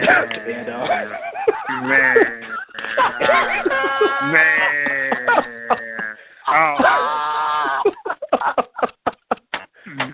Damn. He gotta get you back. He gotta get you back, bro. He gotta get you back for all that. So you know he gotta come. Okay. Yo, what's up with your citizen friend? Shoot. I think only Briggs' party even showed up for the purse bid. Okendo party didn't even show up, so it was $300,000. But the WBA is trying to say that it has to be a minimum of $1 million. And I'm just gonna be honest, man. The problem that they're having is because both of these dudes, as Twan elegantly put it, past their prime. It's not a fight that's been generating a lot of interest. So no network, no major network even, no promoter or anything is willing to pick this fight up because, boxing is a business. And from a business standpoint, if you're telling me you got to have a minimum purse bid of $1 million, then you're gonna have a hard time getting your money back on a fight like this. And that's just the truth about it.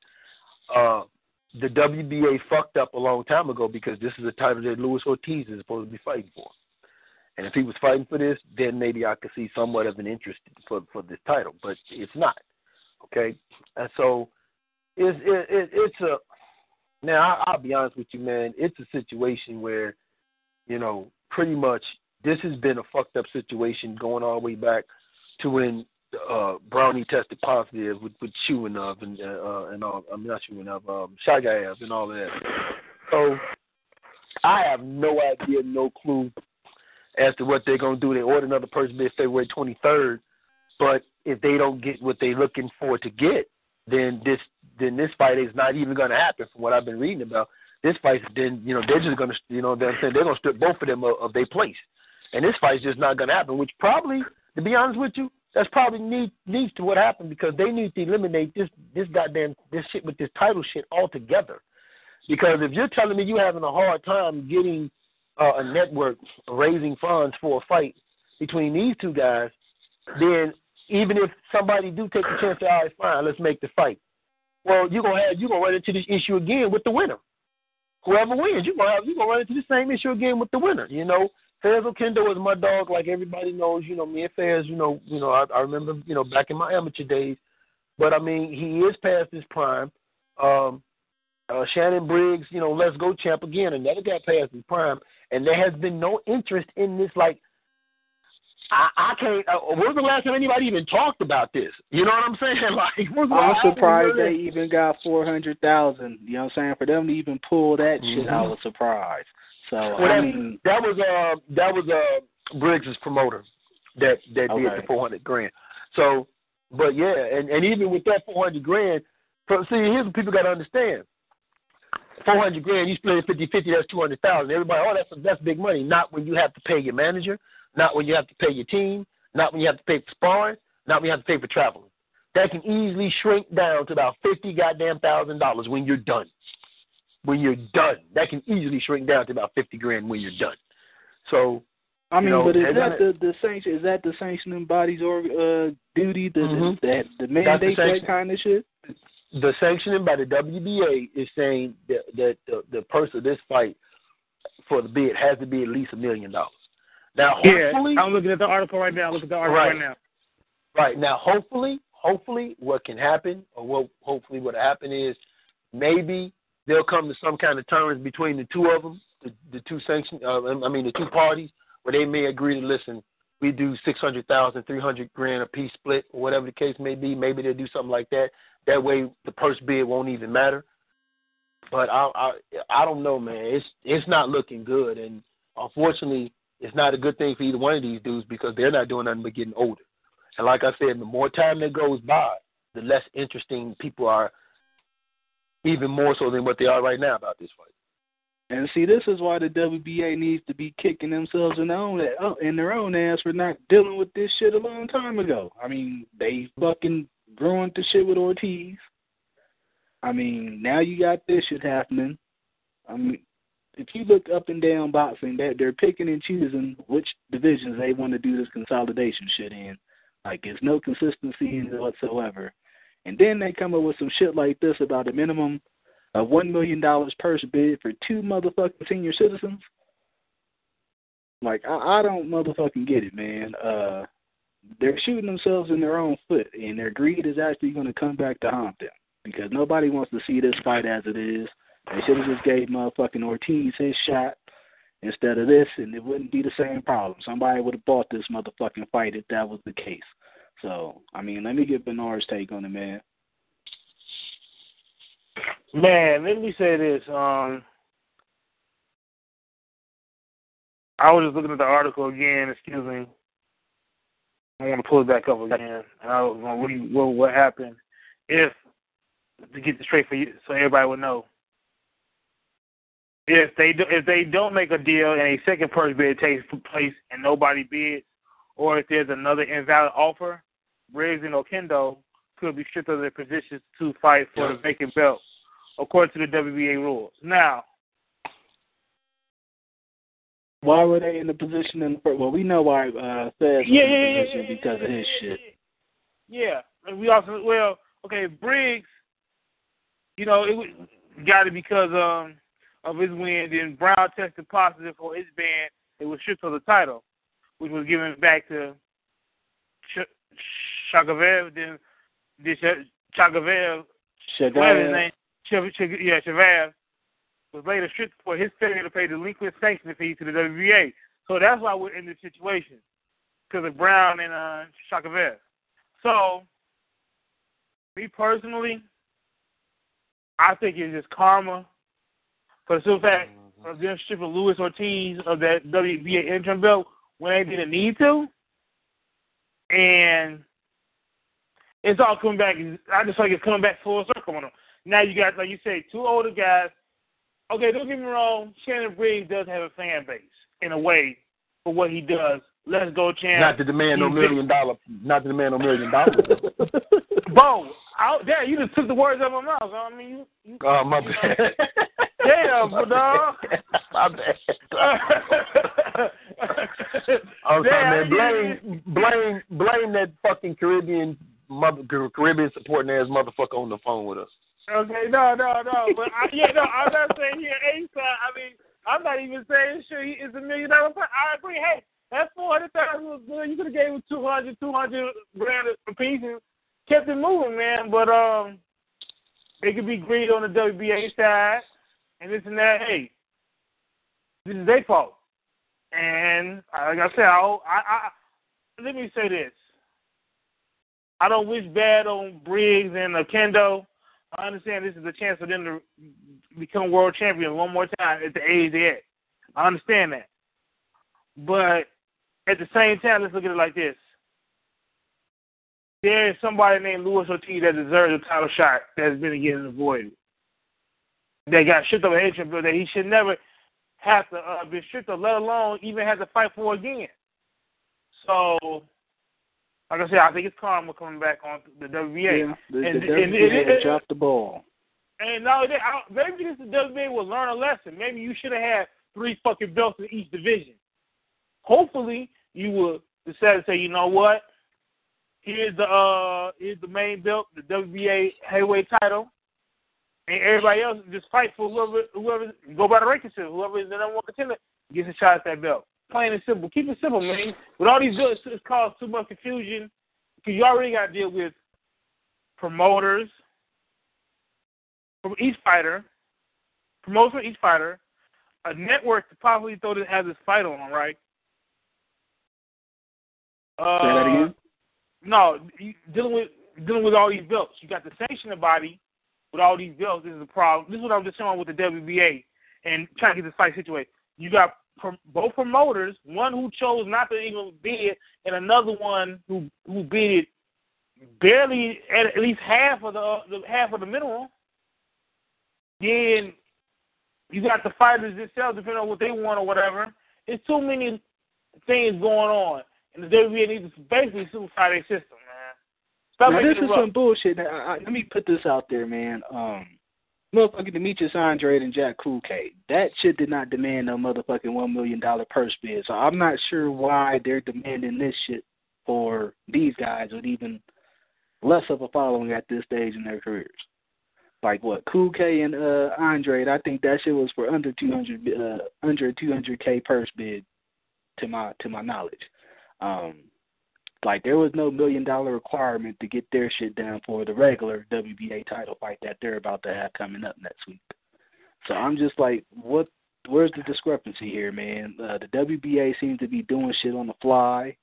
Like even Joshua fighting for the Super WBA title against Klitschko is fucking ridiculous to me. I mean, they catapulted his ass up there like it was nothing. Wasn't even highly ranked. Yo, you absolutely right. So, I mean, the WBA is doing shit on the fly. They got a whole lot of confusion going. It's some bullshit, man. Can I say something? Can I piggyback off you, Twine? Real quick. Go ahead. I'm going after the first person bid. Banner Promotions, the minimum purse bid for that fight was $150,000, right? This is last year. I didn't get a chance to see I'm pulling up. When Banner Promotions put down $201,000 for the first bid, Kulke promoter put down $425,144 for their first bid. So you're absolutely right. This is a money grab on WBA being greedy. And they set the motherfucking standard, and they gonna strip these two senior citizens. They right.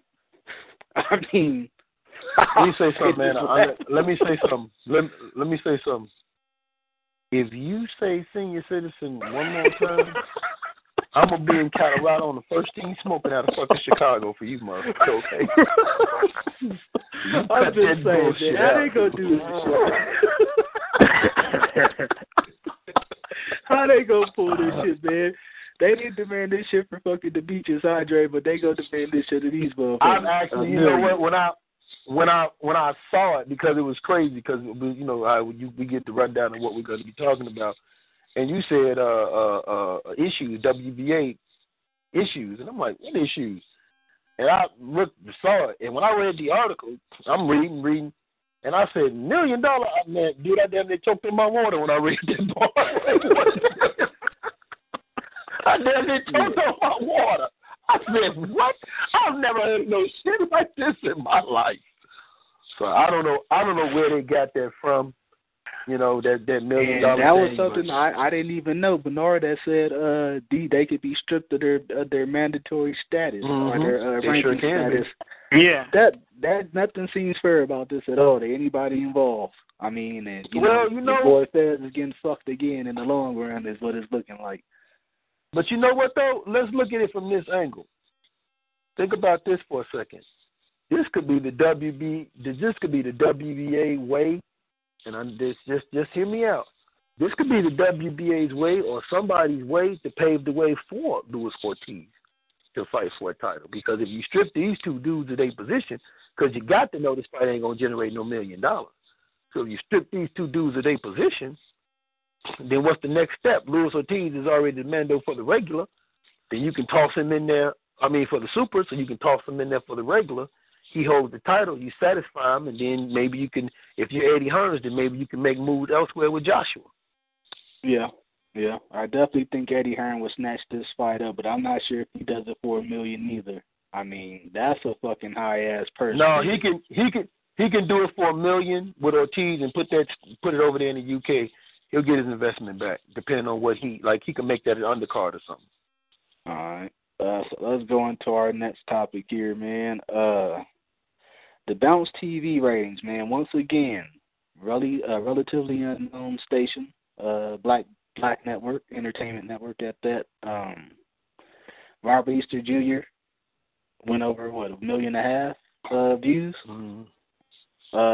Let me get y'all's take on it, man. This is probably, was this their most viewed or their second most viewed compared to the one from last year? What was that again? Is this their most viewed or the second most viewed boxing show they had? Because I remember Adrien. Let me look that up. I remember Adrien Broner actually did some good numbers on them last year. On Ishe Smith. Ishe Smith did also. Yeah. Ishe Smith did 1.2. Okay. So, man, let me get y'all's take on this.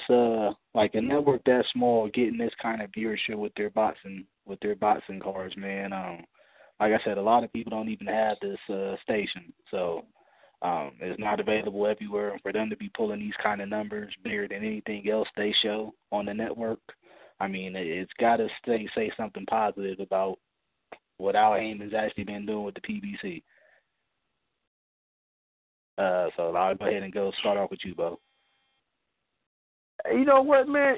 It definitely says something positive, but the only thing that's disturbing to me is how not media newsworthy this is going as far as being talked about. You know, this should be something that should be. This is why I always say boxing has these missed opportunities. Here is a missed opportunity right now. He had a boxing match on a network that's not very well known, not available in a lot of areas either. Do 1.2 million views. Like, why aren't we talking about this and running with this? You know, they're okay, man. Look at, Robert Easter Jr., not to say he's a star, but this is the way you can build him. You can say, man, he did 1.2 million views, man. And this is why I always say there's a lot of missed opportunities when it comes to boxing, because something like this can be promoted. So if you don't know who Easter is, you'll read this and you'll say, man, what's up with this cat Robert Easter? And you'll watch his next fight. So it's great from the aspect of you was able to get that many people to watch a fight on a network that's not like, well known, well talked about, and not in a lot of areas. It's definitely great. I'm actually gonna look up and see what is some of their higher ratings for some of their regular shows. And I would be interested to know where does this fight fall when you look at something like that. I'm willing to go out on a limb and say it's got to be somewhere in the top 5, if not top 3. You got to see the Friday prime time with so much other stuff available. More popular networks, man. That's exactly. Good.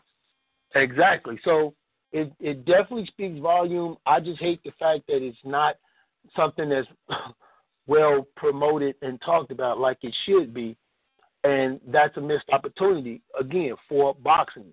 And that's the problem that we have. See, that's the reason why right now we're searching for that next big star, that next big it. And we should already have that. Like, I can't remember a time when I was watching boxing where there was a search for the next big star. Like I said, when Ali left, right away, Ali left, Leonard was brought in. When Leonard was gone, Tyson was brought in. Tyson did De La Hoya did Mayweather, then Pacquiao. So now we're kind of stagnant because we don't have that next big star or stars to go along with the star.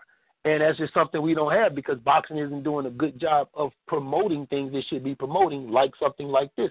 This is great news for a guy like Robert Easter Jr. At that. He just won the title in his first defense. He do 1.5 million views. That's something that should be talked about. Just like Earl Spence doing 6 million people. That's something that should be talked about. I mean, if it's fighters that these, mainstream media like, we don't hear the end of this shit when it's the fighters that these motherfuckers like. So it should be like this all the time. But, props to him. So glad he was able to do it. Glad glad we're talking about it because it is something that should be talked about. And I haven't heard it that much throughout social media, but hopefully moving forward from this, man, I just think there's more big things to come. I'm really, a lot of things have been, like we said, taking L's. A lot of things have been going down this year. So hopefully now this roadblock of getting more positive things in boxing out there, mainstream and social media wise, hopefully that roadblock is slowly being removed, man, so we can start having stuff like this front and center. And it wouldn't be possible without free TV. We got to throw that in there. Exactly. So, Bernard, you got anything you want to add on this topic, man? Yeah, I was reading an article, and let me just in case somebody try to debunk what it's saying about the 1.5 million, is actually the replay is what helped push you to the 1.5. They combine the live views and the replay views, and that's what we got the 1.5 million viewers. I'm just reading the article, but let's acknowledge this though. This is really I'm really going to kind of impress me. Bounce TV is an African American channel, one of the up-and-coming African American channels. So for those that say blacks don't support boxing or support their fighters, I think that, let me say this, there's probably some other races that watch that fight as well for other fighters, but let's give credit to what credit was due. But I think you have to look at 2 black fighters, 2 champions at that, fighting on the African American station. So, and then guess who's promoting it? Adrien Broner. So that's gonna be more eyes going to it. Now, and those are 2 of his fighters. And not only that, they're fighting in their home. Those 2 fighters are fighting in their hometown of Toledo, Ohio. I know East is from Toledo, Ohio, but I think Warren is too, right? Nah, you from Cincinnati. He from the same hometown as Browne, I think. Okay, well, excuse me on that one. Let me excuse you on that one. So, but he's an Ohio. Let me say this, an Ohio native. So you're 2 Ohio natives fighting in Ohio. So if I was correct, I may be wrong. They almost had a sold-out arena. So those that didn't get a chance to see the fight, they probably was watching it at home, and they didn't get to see the fight the first time. They called the replay. I got to get, man, there's got to be great promotions on PBC. Like I think I told y'all earlier. It's before you know it, don't be surprised if Al Heyman, and Bounce TV sit down and have a signed contract where they continue to promote fighters. I know they was using Bounce TV as their platform for up-and-coming fighters, But they don't have to even do that no more. They can if they want to. Let me say that. That's their prerogative. But you threw 2 champions on there and you did well. So hopefully, let's see what they're going to do with it next time. You can throw Easter back on there again. If he doesn't, I'm pretty sure they will. And just to piggyback off of what you said, I actually forgot it that quick. But that was actually Heyman's original intention with when he came up with the PBC is that he'd buy these timeshares and then the networks would see how the output was coming and their ratings, and he'd be able to get some money back from them by them actually paying for the cards, which he's been able to do with, I believe, Fox Sports 1 already. So, just to put that out there, some of the things, his visions have come to fruition. Maybe not with all the networks, especially considering the exclusivity deal was, he had to back out of that after the Aram lawsuit. But, some of the things that he wanted for PBC are coming to fruition. Maybe not in every way he wanted, but Showtime's kicking ass this year. We're going to see CBS kicking ass as they're part of Showtime, with the free cards. Viacom. Card, yeah. Oh. And this was actually, Broner's card was free last night, too. Free weekend, free viewership weekend. So, there's some good things happening out there. That said, I guess we're going to go into another topic. I kind of wanted to do this one just to throw something different in there to our show we haven't done yet. I wish 2K's ass was on the show because he loved this shit. I want to do a fantasy matchup. Bo already talked about the Monzon versus Hagler one, so I decided, man, let's do something that could actually become realistic and come to fruition real soon, sooner than we think. Erislandy Lara versus Demetrius Andrade at 154, man. As you guys know, Lara beat Andrade in the amateurs, and there's been a lot of back and forth between the two since then as far as getting in the ring, and for whatever reason it hasn't happened. Lara says they sent the contracts to Andrade twice, and, of course, Andrade will refute that shit. So let's go ahead and get to breaking this one down, man. I guess we got to factor in Lara at this stage of his career as well. A couple years ago, I'd probably say something different. So, let's start off with Bo on this one, man. How do you see this fight happening now? Or, since it's a fantasy matchup, we could say when both of them are in their primes and are at their best, how do you see it happening? Well, I don't know who Larry is because the man's name is Lara. But, man, if you don't shut your mouth. Hey, everybody because you from the motherfucking Caribbean and you don't know how to pronounce Richardson right, don't be talking about my motherfucking man whose name is Lara. Say his name right, Lara. Just because you know how to roll them L's and R's, man.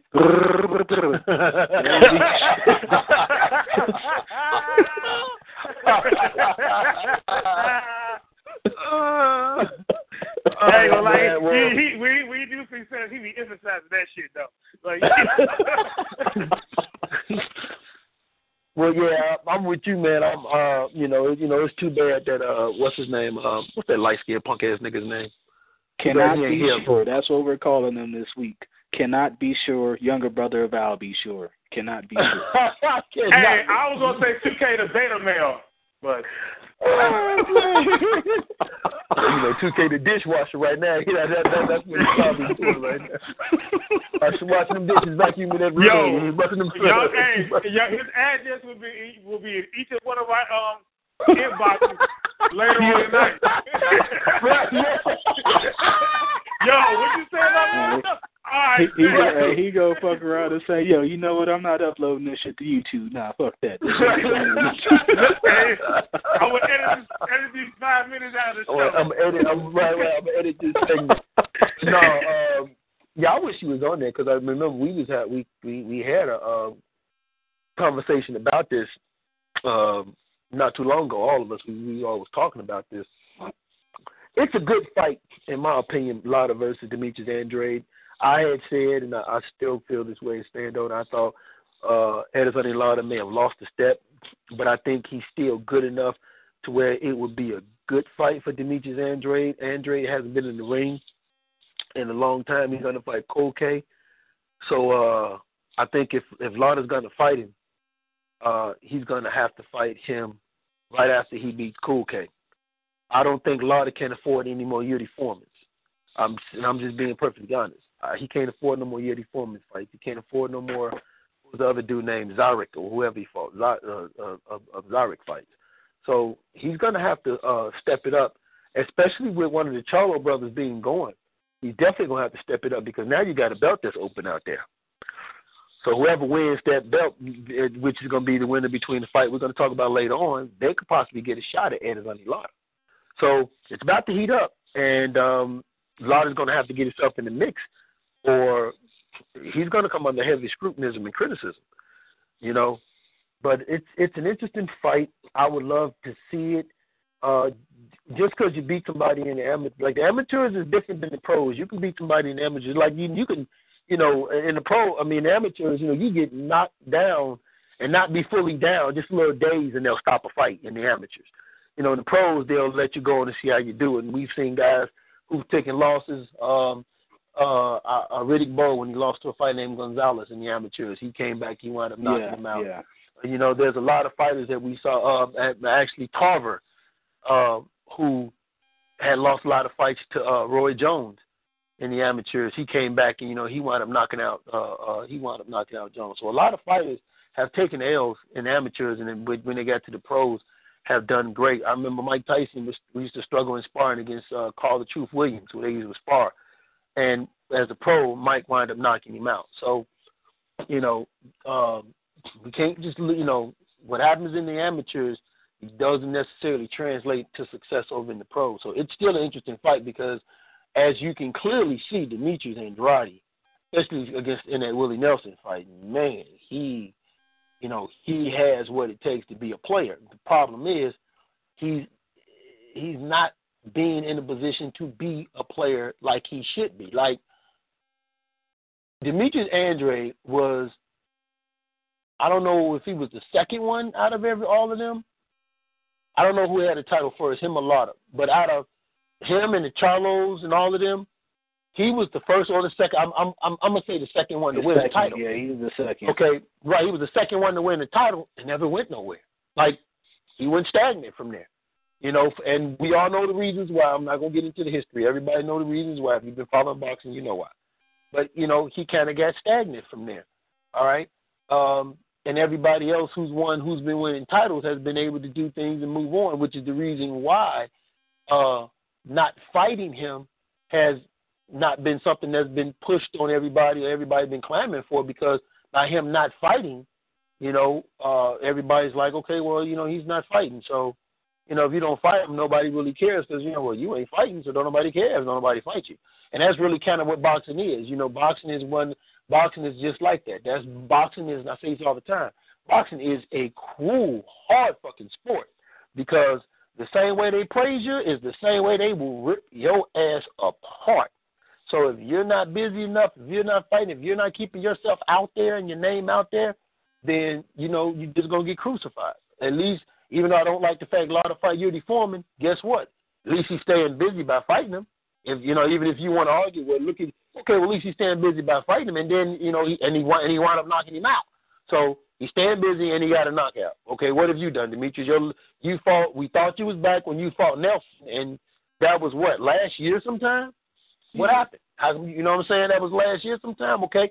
And then on top of that, it didn't look good, the fact that he was calling for Lara, but instead of going Lara's route, he went the Cold K route, and this has been taking a minute to develop.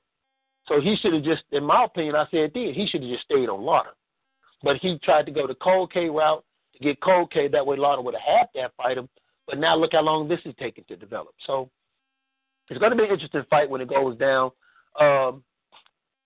It's going to be hard to call because, like I said, I think Lara has lost a step, and Demetrius Andrade's last fight was against Willie Nelson, but in there against a guy like Lara, even a Lara who has lost a step is still a dangerous fighter, especially in a fight like this. And Bernard says this, and he's right, and I believe him, that's a fight that I think if presented to Lara, he'll raise his game up because he'll know what's at stake here. Like, he probably didn't get himself up for the Yuri Foreman fight. He probably didn't have to get himself up for the other fight. So he may have to get himself up for this because he knows the challenge with this. Because when he fought Canelo, when he fought Angulo, so you can't count Lara out. So it's an interesting fight, in my opinion. Of course, I'm going to go for Lara. I'm definitely going to root for Lara, but it's still a pick-em fight. I mean, one of the reasons why this is a kind of an intriguing match to me, because it made me think about another one of Lara's past fights against Paul Williams. You know what I'm saying? High output, tall, and, you know, he pretty much was able to counter and make Williams look silly, even though he didn't get the decision and, you know, he got dicked in the decision or whatever. But everybody that watches that fight knows Lara beat Paul Williams. So it made me think about the contrast in styles. You know, you got Andre with the same kind of height.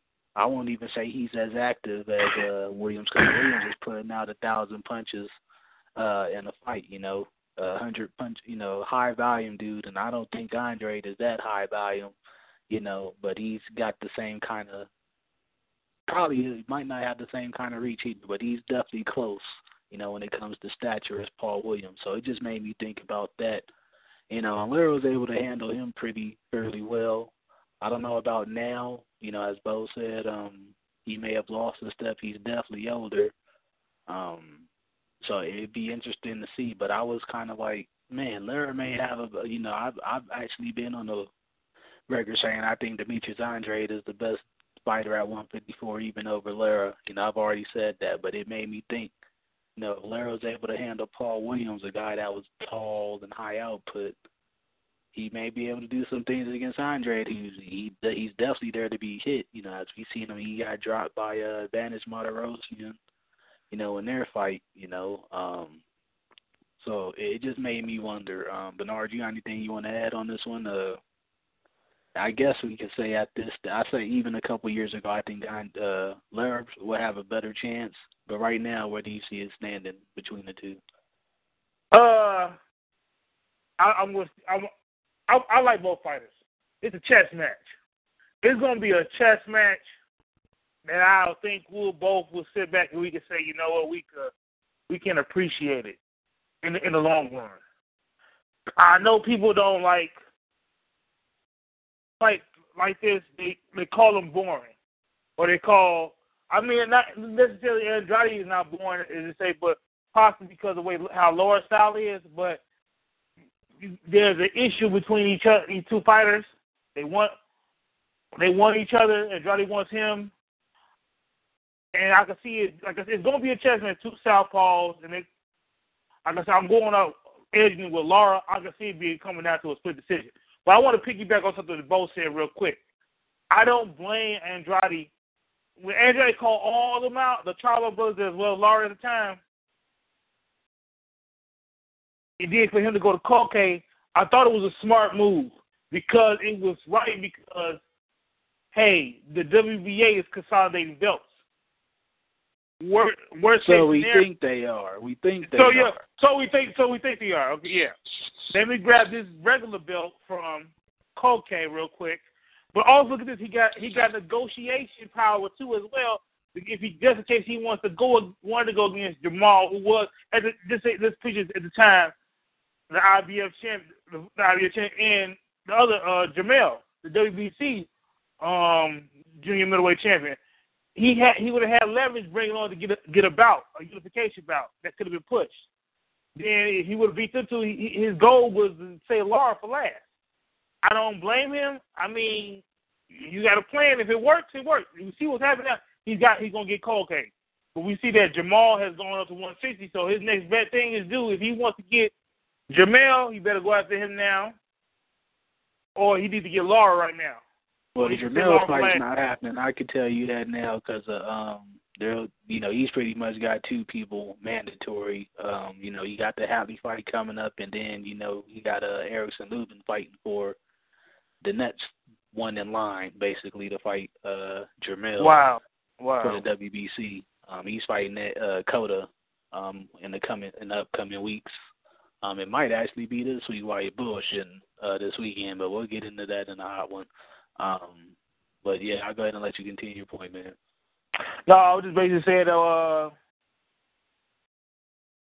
but you wanted to base on their primes? Ooh. I got to give it to Lara, man. I would have to give it to Lara. It still be a chess match, man. It's a chess match. It's a toss. Yeah. You know, either way. But it's a chess match that I believe we boxing purists and those type later on down the line, those that are accepted, could say, you know what, if we watch that fight, we're gonna say, you know what, Dad, this was a good fight. And you probably gonna go back like, yo, maybe we'll look at it again like, man, I say Andrade won, or man, I say Lara won. Hell, if it's a draw, I wouldn't even complain. I could see it being somewhat of a cold level war fight, not with no knockdown, as I'm saying, not being a robbery. I could see it being that close of a fight. Yeah, and I definitely don't think Andrade would be. I won't say he was reckless against Willie Nelson, but he was able to because it was Willie Nelson. Yeah. I don't think he'd be able to just put that kind of onslaught on Lara. You know, Lara's too smart of a fighter. You know, his counter game is on point. So I did, like you said, it'd definitely be a chess match. Andre would definitely have to be more patient in the fight. You know, if he tried to blast out Lara, things might turn back on him. You know, like I said, he's been down before. Not to say Lara's the biggest puncher out there, but you know, he has enough pop to make you think. You know. Well, let's keep something in mind, though, fellas. Let's keep one thing in mind. When you fight a guy enough times, you get to know him. Like, you know, like you said, they fought each other a couple times in the amateurs, so they kind of know each other here. So that's why, to Bernard's point about it being a chess match, well, it most definitely is going to be a chess match because regardless of however long you fought somebody, I don't care what nobody say. You could fight somebody one time, it could be 10 years later. When you fight them again, you're going to still have in your mind how that dude fight. That's going to stay with you. Yeah. It's always going to stay with you. That's always going to stay with you, man. So, yeah. You know, they kind of know that. That's why I agree with Bernard. I could see this being a big-time chess match because now, you know, it's not the amateurs and you're throwing in a lot of rounds in there. Yeah. Man, oof, yeah. But let me – okay, the perfect example from last night's fight, because Adrian Granados and Broner sparred against each other, they knew what each fighter was bringing. Very true. Good point. So using that as an example, not the fight to say it was a chess match, but they knew what, you know what I'm saying, we knew Granados was going to be the come forth, not going to stop. We knew Broner was going to do what he did. I mean, that's just an example of what can happen. Now, unless, like I said, either Andrade or Lara got something in their arsenal that they haven't pulled out yet, that the other fighter hasn't seen, then it's going to be a chess match. Yeah. And Lara has mentioned he wants to be a more aggressive fighter at this stage of career. You know, we haven't really seen that from too many other fighters, you know, them becoming knockout artists after being, you know, well-noted boxers all of their careers. Like Juan Manuel Marquez might be the only one I could think of that's kind of made that transition from being a great technical boxer to being able to knock people out, you know, in this latter stage of his career. But, yeah, that leads us to our next topic, man. We're going to do a quick U.O.E.N.O. and then go into our breakdowns for the week for the upcoming fights. On this day in 2000, Erik Morales beats Marcos Antoinio Barrera in the first of their their epic trilogy, man. Talk about some great fights. All three of them were great. But this was just the first, and Morales was able to retain his title in this fight. So big up to both of them, now retired.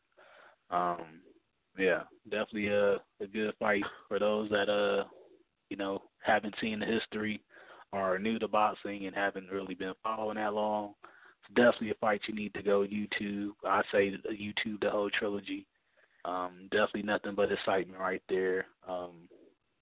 Seeing two Mexican fighters go balls to the wall, basically, man, and slugging it out. We're going to go into our next couple topics, though. Bo may know a little bit more about this one. I know he's been following it. The Deontay Wilder, he has a fight coming up this weekend, but he actually has also been in another separate fight, which is a legal battle. They had a civil suit against ALexander Povetkin, which they happened to win over the past week, I think, over having to withdraw from the fight. Is there anything you might be able to give us some information about? I'm not sure as far as the ramifications from Povetkin's team losing the suit. And I know they actually tried to countersue for like a ridiculous amount of money, from what I remember. But yeah, first of all, anybody, and I remember the arguments I was having with dudes about this. Anybody that actually thought that there was not a case here, and those who was trying to support Povetkin in this, with the trace amounts and everything like that, you were fucking kidding yourself. The bottom line is, regardless of trace amounts, regardless of what you want to say about them not cheating and all of that, the fact of the matter is, all of that is hearsay. When people talk about well Wilder left without talking, that shit is hearsay. When you go to court, I say this all the time. When you go to court, you can't bring hearsay to fucking court. You got to bring facts. And the fact remains that was a reported fucking failed test reported. Yes, and it was reported after 3 passing tests. Yes, okay. That's it. That the bottom line is he passed 3 tests, had 1 come back fail. Okay, that's it. That's the bottom fucking line. And is because of that test, is that the reason they caused the fight to be canceled? Yes, okay. So all that shit about what he was told, who he didn't tell, that's hearsay. That's fuck all that. That's, who told him what. We ain't privy to that. We privy to what the fuck the fact was, which he failed. And going into court with the lawsuit for loss of money, breach of contract, and all of that, well, because the reported failed test was there, then he failed another test before going to court.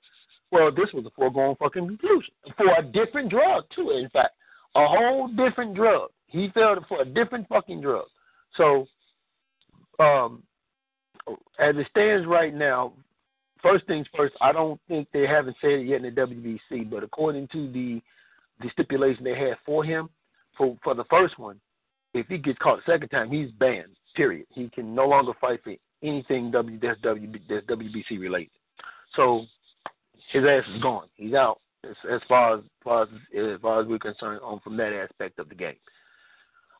Secondly, they can't appeal. Rabransky and all of them, Pedvec and them, they can't appeal. I don't know if they will because I know he has a lot of money and all that. But I wanted to say this, and I'm glad you brought it up. For this dude to be a billionaire and all of that, man, look. Then the $4 million shouldn't be a scratch off his back. Pay the fucking $4 million and move the fuck on. All right? But if he wants to be defiant, then he can probably spend more money for something inevitably that he's going to have to wind up paying in the first place. It kind of reminds me of the situation with Oscar De La Hoya when the Canelo thing went to court and he had to pay damages up to about $8 million. And Oscar them could have appealed, but I don't think they did appeal. I think they just went on and said, you know what, let's just get rid of this and pay this out because we'll waste more money doing the appeals and all that because those lawyer fees can be a motherfucker. So, So, but they have the right to appeal, and if they appeal, who knows? But like I said, if this guy got all this money in the world, man, pay this goddamn $4 million and just move the fuck on because at the end of the day, it's a bad light that's being casted, not just upon your fighter, on anything coming out of that area. As you always talk about, Twan, we go all the way back to the, to the Olympics thing, and then his second opponent failing drugs. So when you look at that whole region up there around in that area, they have drugs that they take that they are testing positive for that's banned for whatever the reason is. So, there's really nothing you can really say about it. He lost, Deontay Wilder won. So for all those who had all these things to say, it's a lot of closed mouths now because from Jump Street, Deontay Wilder was being looked at wrongly for the other guy doing something wrong. Now the court system is saying, nope, that's not the case anymore, because again, you have to come with facts. And the number one fact is He had 3 passing, 1 failed. That's all the court's looking at. Because you have to explain. You know, the court don't give a shit about what the WBC told Wilder, what Wilder told them. They don't give a shit about that. What they care about is explain to me how you got 3 passing and 1 fail. Explain that shit to me. Okay? Yeah. And that's what because the test never changed. It was the same test all 3 fucking times before this past one. They test for the same thing all them times. They didn't say, hey, let's test for a lower dose amount. Nope. It's the same fucking test all the time. So once that's proven, that's it, man. So, you know, it is what it is. I'm glad he won because he has his aha moment, I told you so moment, and I'm glad he won. But I remember even you guys talked to Deontay Wilder, and, you know, even listening to him when you guys talked to him, you can hear the confidence in his voice that he knew that this is a foregone conclusion, you know. Yeah, and he said it definitely didn't, you know, affect his training for his upcoming fight this weekend, which we finna get into now, breaking down these fights coming up over the weekend. We got some pretty big ones, actually. I guess knowing Bo, he's gonna want to start with this one. Cecilia Braekhus, you know, her fight was actually delayed last month, but it's happening this weekend against Klara Svensson, defending all 4 of her titles. Yes, she does own all 4 of the sanctioning body, the major sanctioning bodies. And let me put this out there real fast. Bernard, she does not hold the IBO belt, and I'll tell you why, because it doesn't fucking matter, man. Yeah, okay. Let me go online, pull up a picture, and post in the group, guys. Y'all can take a look at it. The hate is real for IBO. But Bo, you want to give us a breakdown of this one, as far as how you see it happening in practice? She a bad chick, man. She just bad, man. Man, look, I'm over here with my Kool-Aid grin on. Let me tell you, boy, the most beautiful woman in all of combat sports, Cecilia Braekhus. She is fighting the woman she's fighting is taller, but that didn't bother her because when she fought Matthews was taller. Like Cecilia Braekhus has a skill set, man, and if she was a man, she'd be so highly fucking celebrated. She would be. Even Clarissa Shields winning 2 gold medals. You know, if she was a man, she'd be highly fucking celebrated. But her skill set level is just off the fucking chain. Like her fluidity, her movement. Even when she fought Mathis, you know, she wasn't known as a knockout artist, but we saw her actually sit down on her punches, and she was able to sit down and still be elusive. So I'm not mad at her for. And I always say this: when you get in the ring, you know there's no excuses. So if she felt she was sick or wasn't at 100%, and she decided to postpone the fight, yeah, that's what the fuck you supposed to do. You know, that's what the fuck you supposed to do. But it's still boxing. She has, you know, she had the injury, so I don't know how severe the injury was coming back. So that could play a factor. And again, you know, the woman she's fighting is a lot taller than her. But there's nothing I've seen about Stevenson that's like, to me, alarming. She has a slight chance to win the fight. I'll say a 10% chance to win. But when you look at Cecilia Braekhus' skill set, and if you've been watching Stevenson, you know, she's not as robotic as other opponents, like, for instance, Mathis, but she just doesn't have that fluidity and movement and boxing ability that Clarissa Shields has. So this is a good fight. I'm sorry, not Clarissa Shields, Cecilia Braekhus has. It's a good fight. She's a top contender. She only has 1 loss on the record. So I just see Cecilia Braekhus putting on another wonderful performance. And here's the thing about that. That's a fight I actually wish HBO would have picked up. But in her home country, this fight did the most than a lot of boxing matches in the history in her home country. I think her last fight sold out like 9,000 seats. So this fight, hopefully, in her home country does the same thing. Eventually, hopefully, Showtime or PBC or somebody picks up and grabs her and, you know, puts one of her fights on live. You know, even if you want to make it an undercard fight, which I don't think she should ever have an undercard. She should be an undercard of anything.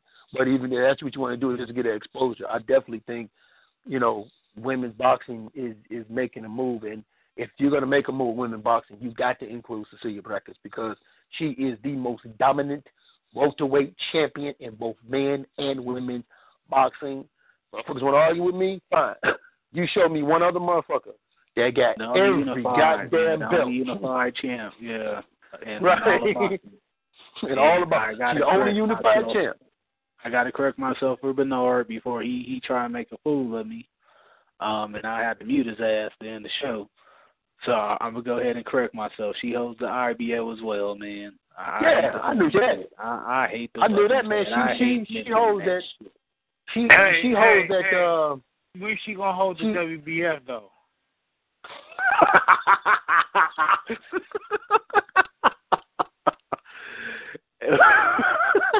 Yeah, that Roy Jones belt. What you want that? It should be called the WTF or what the fuck belt. The belt that Roy Jones won over the past weekend at cruiserweight. No disrespect. Roy Jones is one of my favorite fighters of all time, man. But yeah, they got to cut it out with. I mean, anybody could come out with a belt. Shit, we gonna come out with the Movement belt in a second. You know what I'm saying? They keep this shit up. But yeah, just a little bit about her opponent, Svensson. This is actually a move up in weight for her. She comes from a super lightweight division. So, I mean, just to put that out there, Cecilia is the naturally bigger woman, and that's because she's so voluptuous and, just stick with that. You all right, nigga? Yeah. Did you just have a moment on that? I sure did, man. The lust was in his voice. The lust in his voice.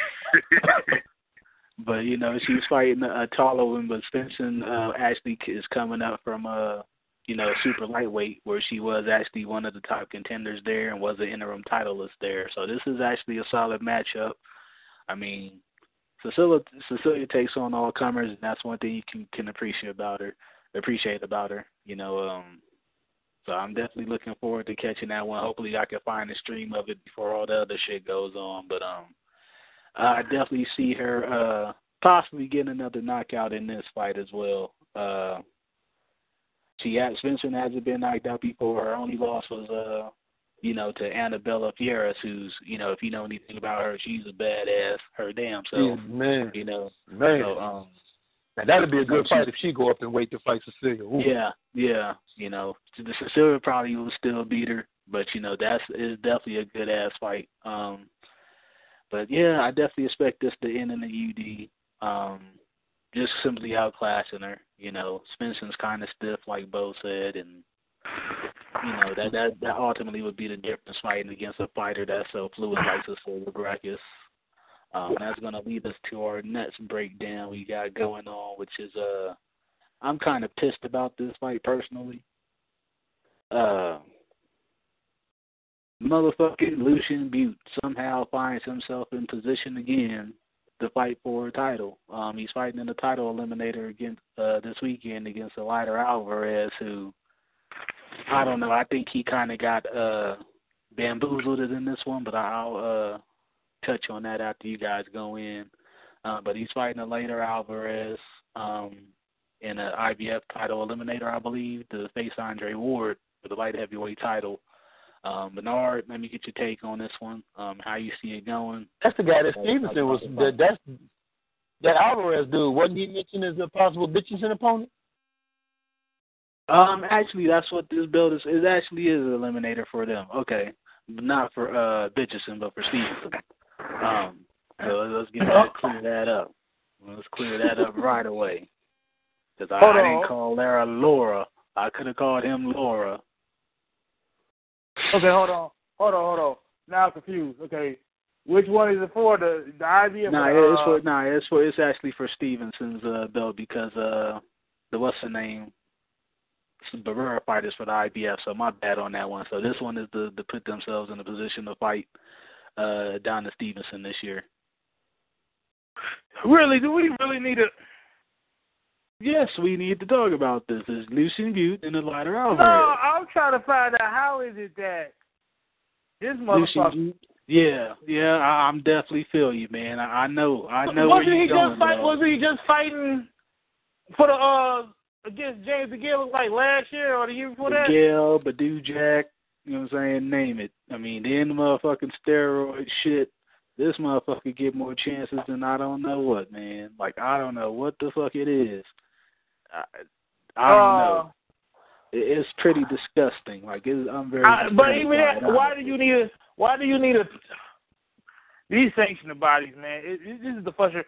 I thought. Okay, from what my process, from what I be looking at certain things and watching these ranking systems and everything. Help me out, fellas. Maybe y'all know a little bit more. Maybe I'm not seeing something. I thought when Joseph V. Fonfara for that belt, that made him the number one contender for Stevenson. Alvarez has been in line for a while, actually. I mean, he won the eliminator against Chilemba, so he was technically supposed to get the shit then. But like I said, I think this is more the promoters doing because he owns rights to all these motherfuckers in Canada. Fucking Pascal, Stevenson, Bute, Alvarez. I mean, he has that shit on lockdown. There's the Guardia, right? No, this is John V. Michael from U.O.E Promotions. That's their promotional stable out there in Montreal. Okay. I don't know, man. This is one of the fights. You know what? I'm not gonna say it's a pick-em fight, but let's see how. I'm just gonna pick. I'm gonna let Bo break it down, man, because I'm just kind of totally confused and disgusted to even speak on it. Cause this sanctioning body shit kind of got me frustrated now. Like, yo, like what the fuck? So I mean, Eddie Alvarez has been on supposed to be on Stevenson's radar the whole time. Why does he need to fight a title eliminator? Man, I'm just yeah. I think this is more the promoters doing right here. But I'll let Bo touch on it. Yeah, take it, Bo, man. I'm busted. How you see this fight going, man, with Bute and Alvarez? Can y'all hear me? Yeah, we got you. Okay. Yeah, this is it's you know what? I don't even have to talk about it. Yeah, because like, how do you explain Lucian Bute again being in a fight like this? Like, what the fuck really is going on, man? Let me look at his last fight. No, he got a draw. He got a draw against what's his name? Badu Jack. Badu Jack. He tested positive though. He tested positive for banned motherfucking substance after getting the goddamn draw. And he's getting another shot now. Yeah. Right, and he's getting another goddamn shot. Like, come on, man. He'll probably test positive again. Yeah, but I'm just saying though, like, and then on top of that, Alvarez was already in line for that damn fight with, what's that coward-ass motherfucker's name? So he was already in line to fight that. My trigger finger is ready. Your trigger finger should be ready on telling your boy to sign the goddamn contract. Your trigger finger should be ready on that shit. Tell that motherfucker. Sign the contract, boy. Sign the contract. Tell that motherfucker to step his motherfucking game up. Tell your big brother to sign that contract. I would have found reasons to complain about the Alvarez fight too, though. Like, I know it would have been people to talk shit about that fight too. So. Yeah. So I'm kind of, it's a. I never want to say a fight is unnecessary, but I'll say this: it's a fight I could do without even hearing about or watching. Like, instead of watching this fight, if y'all can y'all still hear me? Yeah, you good. Yeah, instead of watching this fight, I'm gonna be doing something much more important than watching this fight, like absolutely fucking nothing. That's just what it is, because I don't see the purpose of this fight. Here's a guy who was supposed to be on the radar of Adonis Stevenson. Now he's got to fight eliminator against a guy who had a draw and got positive for a banned substance. I'm not liking how this looks at all, period. So, yeah, I think a lot of this is the fucking promoter, man, because he owns all those guys' rights out there. Even Alvarez, who, he's from Colombia, but he moved out to to Montreal, to get his boxing shit going. Okay. I actually think, breaking down this fight, the way Bute is looking his last couple of performances, even though one of them he was under enhancement medications or whatever, he looked good against James DeGirl. He had some moments against Badou Jack, even though I think he still easily lost that fight. He definitely could present some problems from Alvarez, man.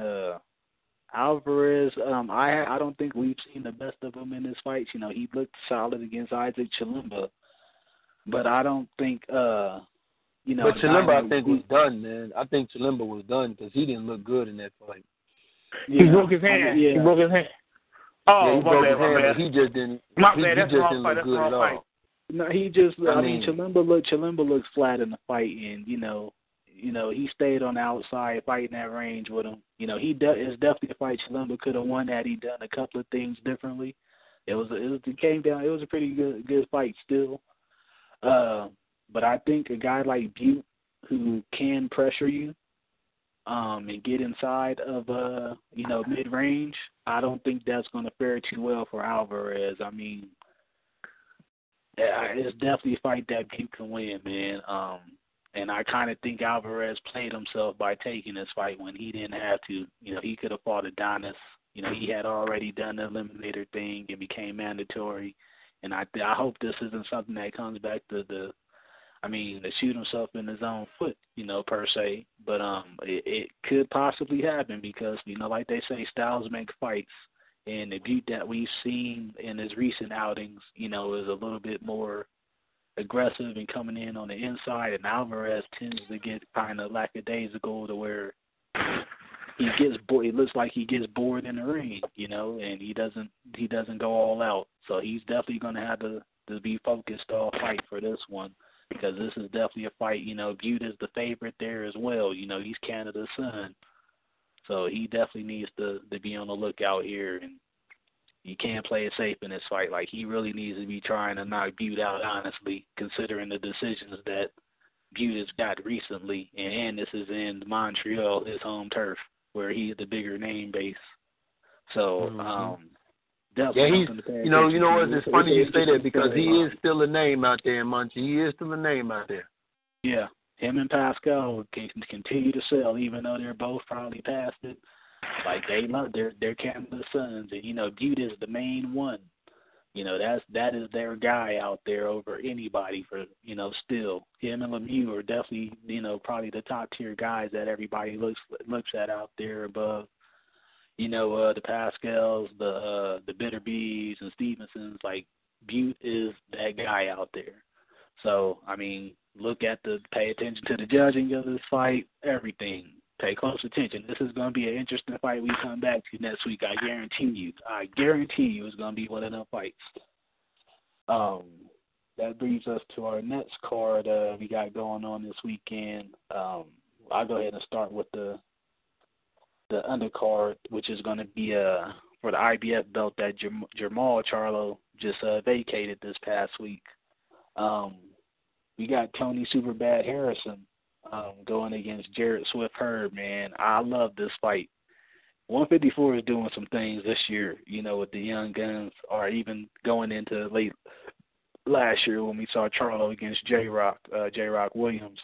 But, we got these young guns fighting each other, which is something we always complain about, that, these guys aren't fighting each other. That was the complaint at 147. Now it's happening. 154, we can now say the same thing. Two young guys, definitely probably not even at the peak of their primes. Like, they're that young to where they're still growing as fighters. And, they're fighting for the IBF title, man. Bo, let me get your prediction. What you expect to see out of both fighters, man. This is definitely going to be a good one. It's going to be a good one. You got Jarrett Hurd and make sure I get his name right. What's his name again? Tony Harrison. Tony Harrison. If I'm not mistaken, if I remember correct, Tony Harrison at one point What he represent the Crunk boxing gym? Yeah, he's from Crunk. Yeah. Okay. So Tony Harris from Crunk. He had a loss. He suffered a loss.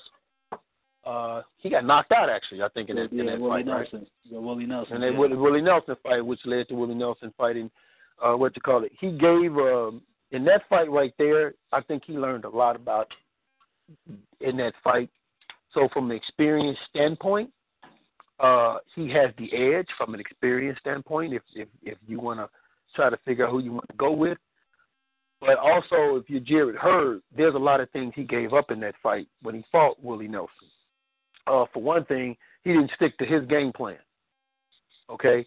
He let himself get backed up on the ropes. As the fight went on toward the end of the fight, he lost focus. Those are a lot of things, if I'm Jarrett Hurd, I'm looking at, and I'm watching it like, because that's not the kind of dude you want to lose that kind of to Jarrett Hurd. You don't want to have them issues with Jarrett Hurd. Jarrett Hurd, I think, is a better boxer. I think Jarrett Hurd has better skill set. But this is a fight that for Jarrett Hurd where he will not have enjoyed the advantages he's been enjoying in his other fights, being taller with the longer reach. He's actually going to be in there with somebody his size, his reach. So so it's going to be interesting to see how does he deal with it. You know, how he's going to deal with it, because at least Tony Harrison knows the experience of being up in the fight, getting hit by something, and what he has to do next. At least he has that experience, which Jarrett Hurd has yet to experience that. So it's going to be interesting to see what he does. So this is, in my opinion, I like Jarrett Hurd in this fight. I'll say 60-40, but it's still a fight. It's still a close fight to me because, again, Tony Harrison is no slouch, I think, and by this being a title eliminator, like I remember when we first talked about it, I had said whoever wins this fight is possibly going to, be a person that's going to make a move in the division. Now whoever wins the fight, title's on the line. So you might actually see both of these dudes step their game up to something we ain't never seen before. I like Jarrett Hurd in this fight because, like I said, Harrison made too many mistakes in his last fight against what's the dude's name? The one that Demetrius Andrade. Willie Nelson. He made too many mistakes. He fought Rabchenko after that, though, and knocked out a dude that nobody expected him to knock out. Right, and he did. That's why I said he learned something from it. But I just don't think the fact that Willie Nelson is not as skillful as Jarrett Hurd. And I think there's some things that you can look at that Nelson was able to do, because even fighting Rabchenko is not as skillful as Willie Nelson. So there's some things that you can look at that if you're Jarrett Hurd, that he was able to do, and you can be successful with it. The only thing for me is now we're going to see what Jarrett Hurd is made of, because you're fighting a guy that's of equal height and equal length of you. So you're not going to have that advantage that you had when you fight some of these other dudes. So we're going to see, okay, and big concern for me with Jarrett Hurd is, and maybe I'm just being overjudgmental, sometimes I think he has those moments in the fight where he gets those low moments. But he just kind of like stops doing what he should be doing, and he just kind of get those low moments where 30 seconds of a fight, 45 seconds of a fight, he's not doing anything. You don't want to have that against Tony Harrison, because in a fight like this, something can happen any moment. So it's an interesting fight. I got Jarrett Hurd. I think Jarrett Hurd just from an overall skill set level, it just has everything he needs to have. But don't be surprised if Tony... Decision? Huh? Decision or a knockout?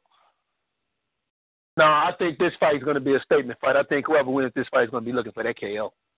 Okay. I think whoever wins this fight. So I'm looking for Jarrett Hurd maybe to win by late stoppage, the same way like Willie Nelson won. Because again, so like I said, Tony Harrison, he tired out late on in that round. Jarrett Hurd is a very good counterpuncher.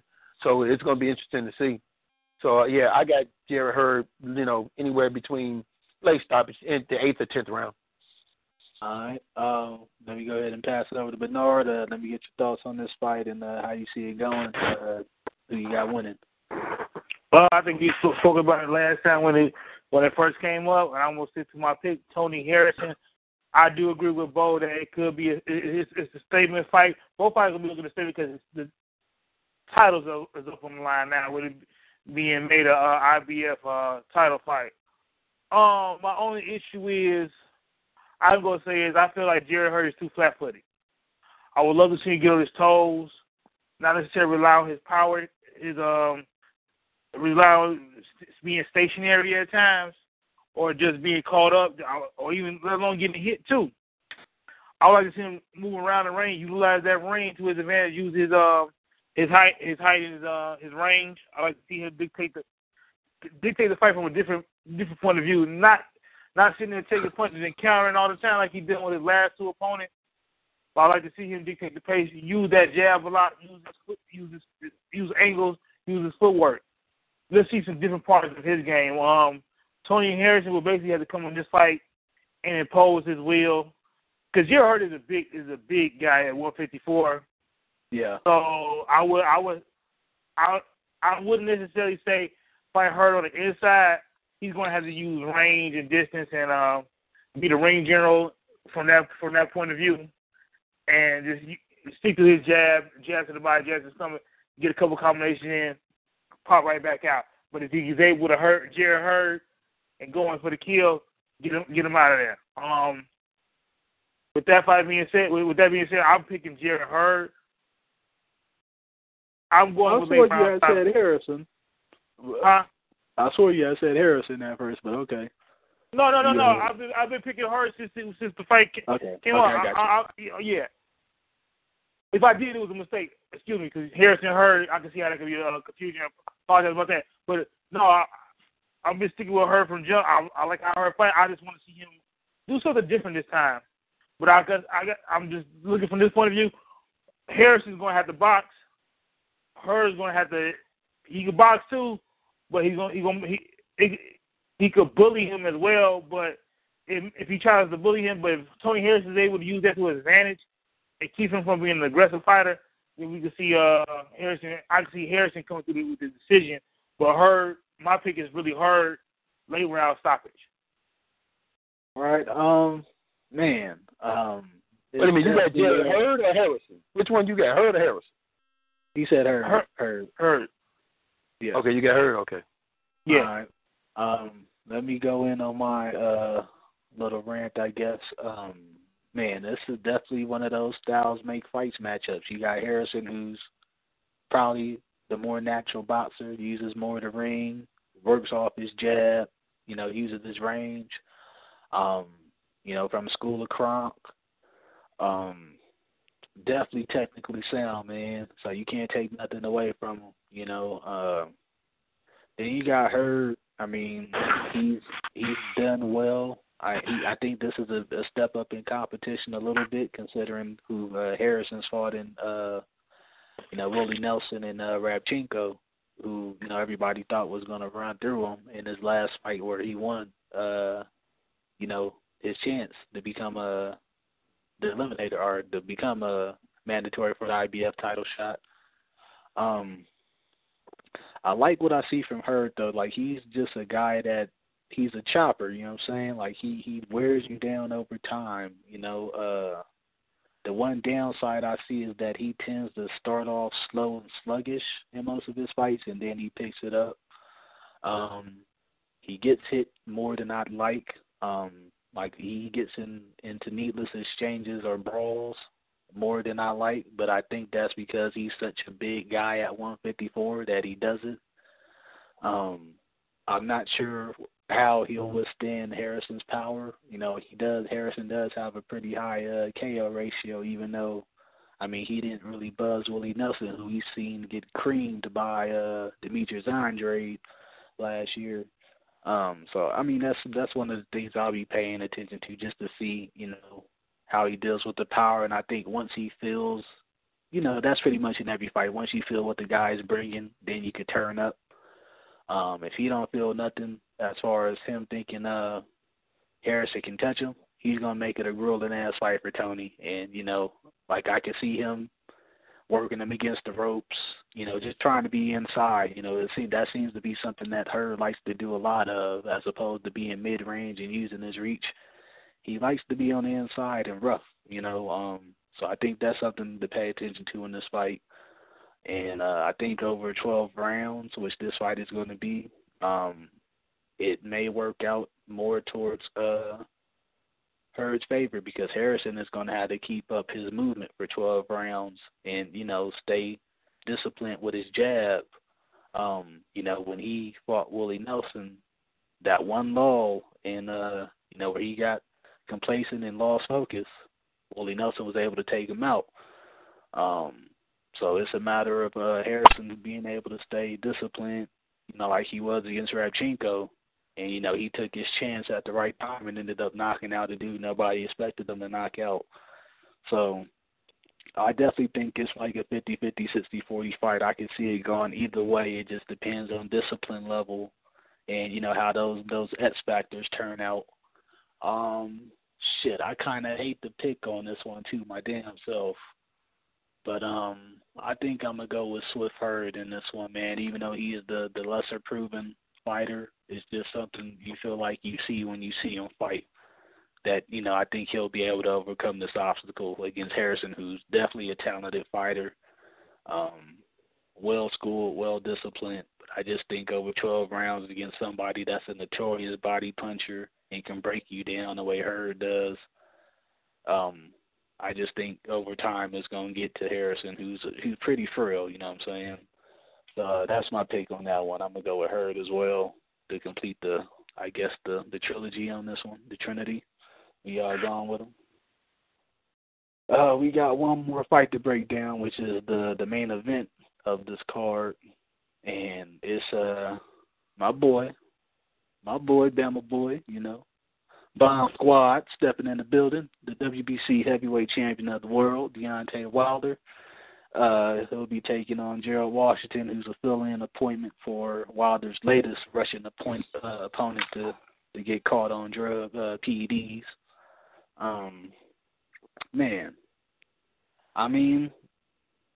Washington's been in there against guys like Mansour and looked impressive, I think Mansour is kind of an under-radar talent, but that was a good win for him. He beat Eddie Chambers as well, who's a pretty slick veteran.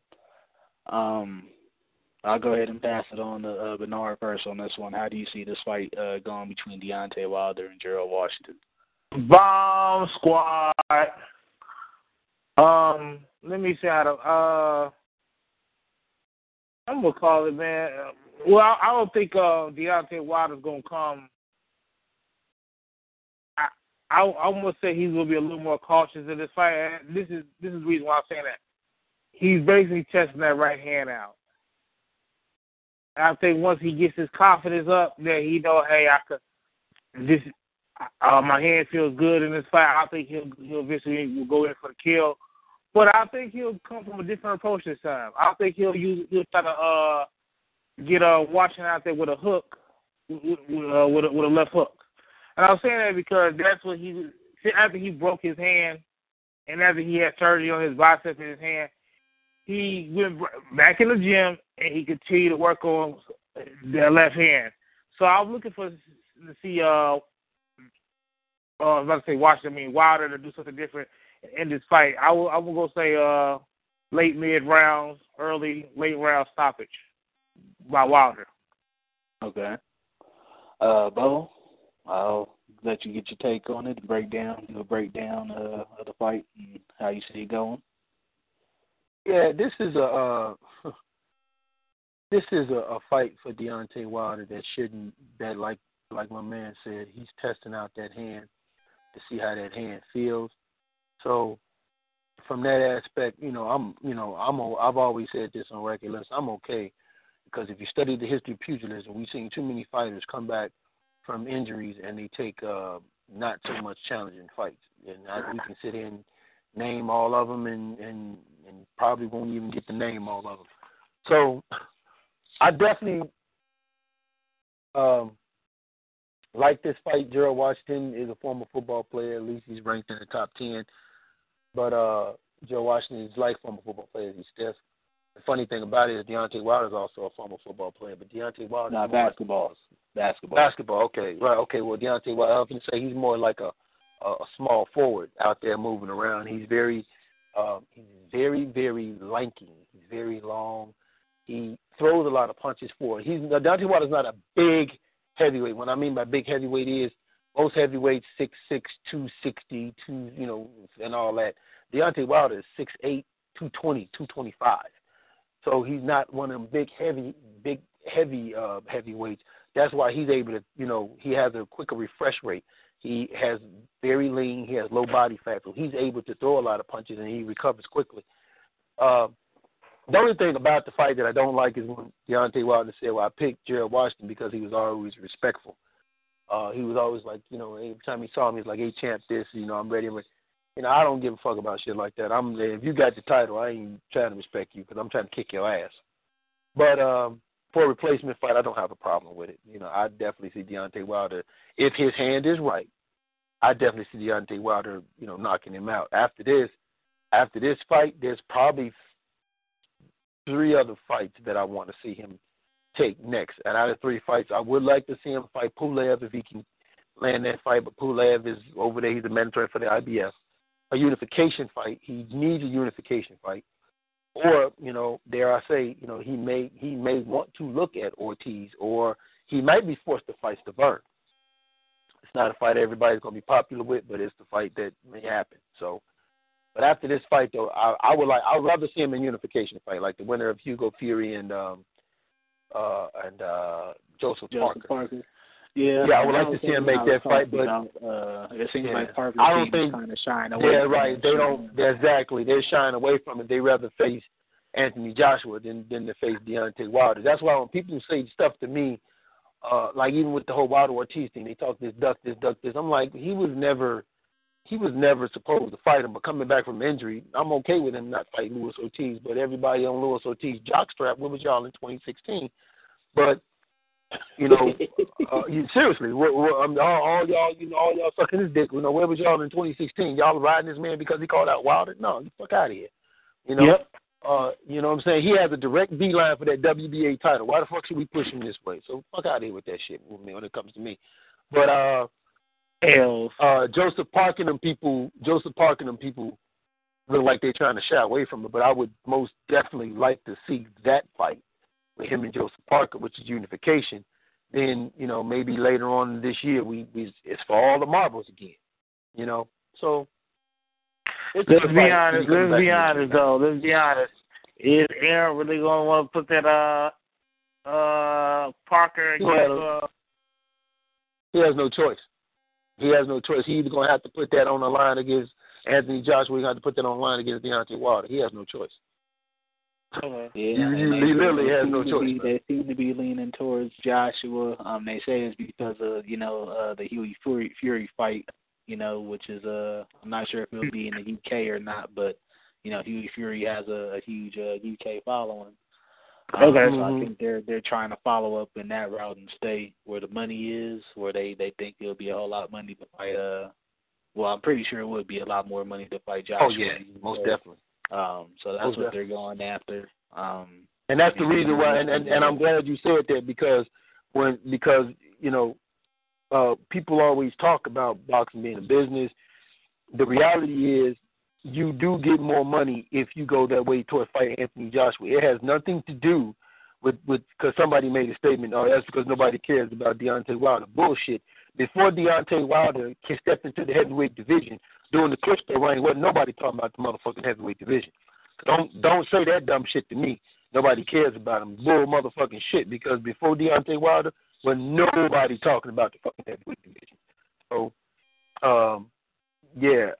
it is. But the bad thing about it is, like you just said, Twan, it's more money going the Anthony Joshua route than going the Deontay Wilder route. And that's just it's sad, but it's true. It's just more money that way, which is sad because it shouldn't. It should kind of be even. But the fact that Deontay Wilder is loved and respected here in his own hometown. That's a whole nother topic. It's some bullshit, right? Man. Exactly. I hate it. Exactly. Because they giving them all the admiration in the world in the UK. No matter if you're a prospect, up and coming, you've been taking the L or whatever, exactly. They gonna love you. Exactly. Yeah, that's the sad thing about it over here. But let's get a prediction from you on the fight. I don't know if we got your natural or your actual prediction. Right. Deontay Wilder knockout, man. And if his hand is right, early knockout. Early knockout. I'm talking for the 5th round if his hand is right. All right. I guess I'll throw in my. Can I ask a question real quick? Bo, you going early knockout with the right hand? Yeah, early. If that right hand is right, early knockout with that right hand, man. I'm going late round, mid late rounds, left hand. Okay. Man, it's actually a tough one. I won't say it's a tough one to call, but I'm just factoring in it wasn't just his hand he injured in his last fight. He injured his shoulder or bicep as well, which is also a big part of the reason for his power. So I'm not sure how rehab that was, or he's been out since I'm not sure when his last fight was, but just not sure how that everything is gonna hold up for him, man. I be having fears about we actually brought this up when me and Big Cool did an interview with him recently, as far as how he felt about his hand injuries and all that, possibly derailing his career early. And it was even a concern of his, so I'm not sure if he'll come out tentative, scared to use it. But, he's had a whole camp, and I'm sure he's been using it during sparring and whatnot. As Bo said, Washington is an ex-football player, so he has a lot of muscle on him, man. And, those guys tend to drain and tire out. They can't sustain for 12 rounds, and considering Wilder is going to be pumping his jabs or snapping his jab better than Washington, who seems to push a lot more with his, which is one of the things I've kind of noticed in both fighters. Deontay's jab is a lot more crisper since he's been working with Breland. Washington, he tends to push his jab out there. So, I mean, if Deontay is cerebral out there, he can catch him with a counter, come over that weak jab of Washington's. While he's trying to step in, he's still not the most fluid guy in the ring. Everything looks kind of forced and stiff. I don't know if it's because of the muscle mass or what, but I mean, it just doesn't seem fluid all the time. But he's put together some good wins, like I said, against Eddie Chambers and fucking Amir Mansour. You know what I'm saying? Who was one of my favorite heavyweights at the moment, just because of the way he fights more than anything. So I think this is probably going to go the distance, man. And if it does come to a state where he knocks him out, it's going to be more or less because of Washington's fatigue. And, there's going to be some extra openings there. I don't think we'll see him using the right as much. He's going to stick with that left, that educated left he's been developing, over this time. But I got to win him by, I guess, unanimous decision. I'll go that route. That light-skinned cat isn't on the show today, and he was supposed to do the final blow. Light-skinned Sin, man, we need you on that, sweet bro. We want to take the final blow. I did it last week, so I'm kind of scared that I'll even offer to Bernard after the last what he put out there. Bo, you got something? Bernard, I mean, it's up in there who want to do the final blow, who got something they want to let off their chest, man. Man, I'll jump in at the Bo. I'll let Bo go first. I'm going to say this. This is what I want to let off my chest. The wrongdoings of mainstream media. There is a cover-up in mainstream media. But they don't want to talk about the name of the reporter that sent those racist fucking emails to Oscar De La Hoya. And for some odd reason, them motherfuckers don't want to talk about it. Well, not for some odd reason. We know the fucking reason. Bottom line is, if you're going to get on Angel Garcia, or if we're going to say race don't matter or it has no place in boxing, then we got to go at it from every fucking angle. We can't pick and choose.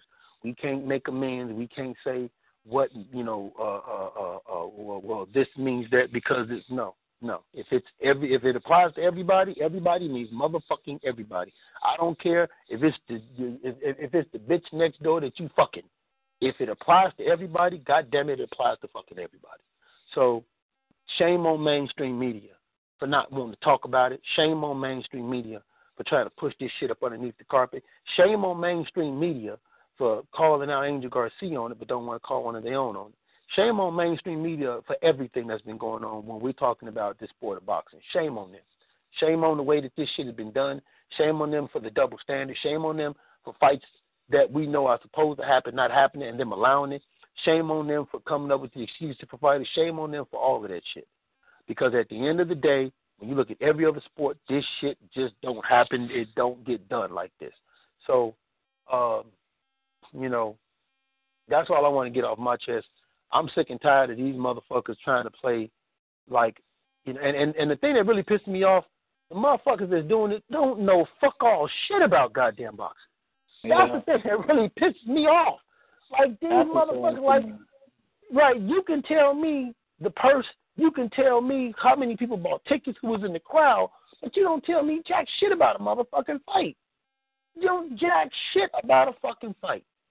So, you know, mad props to the what's taking place with Showtime and women's boxing. I give them mad props. They have come out the gate like they're supposed to come out the gate, giving us good fights. And I just want to say right here, right now, it is February. Come November, I don't give a fuck how strong HBO comes on.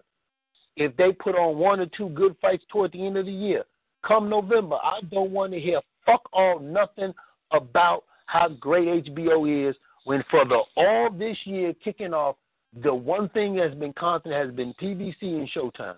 Don't you motherfuckers dare do that shit. I'm saying it now because when you do it, I'm going to roast I'm going to hand out L's so fucking bad. It's going to be hot L's. I'm going to go back to the old cowboy days. I'm going to brand L's on motherfuckers' asses when you do this shit come November. So here's your warning. Don't fucking do it. Be fair. Call it right down the middle. Don't fucking do it. I will brand this fucking L to your ass come the end of the season. Just to piggyback boxing, we need to let boxing people actually control the media. I mean, like most one of these things that 2K say, you know, we didn't go to we weren't no fucking journalism majors. You know what I'm saying? We come from the school of boxing. We love this shit as a sport. It ain't no motherfucking just a career for us. So boxing media needs to be ran by boxing people. And I'm going to let Bo's statement speak for itself because it was powerful in itself, man. I know Bernard wanted to chime in on something, so I'm going to let him throw his out there. Yeah, let me piggyback off of y'all real quick. I'm going to put the reporter's name. It was between Golden Boy Promotion Public Relations Director Ramiro Gonzalez. And wow, so he's actually tied in the fucking Golden Boy. It ain't no random media dude. No. Contributor. He's a contributor. Yeah. Okay. That was the person that sent the emails was boxing journalist Hezekiah Balderas. So ATS Balderas. Whatever his name is. Okay. HESIQUIO BALDERAS. Balderas. Okay. Yeah. So look that name up, guys. Now I got to give a couple shout outs before I start. Shout out to Kodak Black walking down Adrien Broner to the ring last night. Shout out to Adrien Broner wearing the ski mask that motivated me enough, man, you know, to wear my ski mask, you know, from now on while I do these shows and everything. And shout out to the WBF, man, giving Roy Jones Jr. that title shot, man. Hey, he won all. Hey, technically, he won all. He finally became a cruiserweight champion, man. So I would like to see him unify with Marco Huck, the IBO champion. Now, I digress on that part. It's a segue. It's a segue into something. Yes. Before I can because this is the final blow too, because I'm about to get on something. I am very tired of these sanctioning bodies and they bullshit. Now I give y'all credit, man. The WBC come with the clean boxing program. Cool. I see WBA doing the same thing, but the issue I have is, and it's causing a lot of confusion, is, and I have to ask people, how do these sanctioning bodies work? How do they work? And I cannot get an answer. except for that. It seems like there's a lot of money going around. Plus, not only that, you have Joe Smith who beat, I'm going back to what we talked about earlier, Joe Smith who beat Fonfara, who I thought Fonfara was technically the number one contender to Adonis Chickerson. But yeah, I got now, my trigger finger, man. My trigger finger. Hey. But then you got Lucian Bute fighting Alvarez to be the number one contender to Stevenson. And he was fighting that 168 in his last fight. Now he took that funded out there. Yeah, and he got a draw. So and he ain't almost fought in a year. So you mean to tell me he gets a title elimination bout? I mean, wouldn't it be smart to have Alvarez versus Joe Smith? I would think that. Okay, so yeah, you got the fiasco with the heavyweight title within the WBA sanctioning body with Briggs and Fez Akendo. Then you got this situation. Don't get me wrong, I'm a Lamont Peterson fan. I'm glad he won, but let's be honest, man. He fought 2 bouts at welterweight, but they were at catch weight, and not the full 147. So and he lost one on that was against Danny Garcia, and then he won against Felix Diaz. So for him to get a title shot, I don't understand how that works. I don't know, but again, you got to these sanctioning bodies got to figure out what they're gonna do. The only sanctioning body I can see like they got something going on is the IBF. I give them credit; they have their title about eliminators and everything like that and stuff, and their situation going on. They tend to be a little more organized, but like I said. Hopefully, if there's any fighters anybody out there that's listening, tell me how these ranking bodies work. But because right now, to me, it's looking like this: whoever pays money to these sanctioned bodies, you get these championship bouts, and your fighter under your manager or under your promoter gets the chance to fight for a title. So it's not making sense, man. I'm holding the sanctioned bodies accountable for this, man. Y'all gotta get your shit together. Man, because this is some bullshit, man. Y'all need to get in order. Y'all need to figure out what y'all want to do. Fuck the money. Go back to what it was. Let these fighters fight for what it was. Glory. Legacy. Accolades. They actually need to come together and try and get some kind of a common criteria. You know what I'm saying? That would be good. Yeah, that too, and I wanted to speak on, man, there's no, right now, it's for a lineal champion in any division. I'm not accepting that because of right now, I know the lineal champion is usually dictated by the fans. I mean, I look at the definitions and stuff, or usually with the determinant is the person either can be determined between the WBC and the WBA champion or whatever.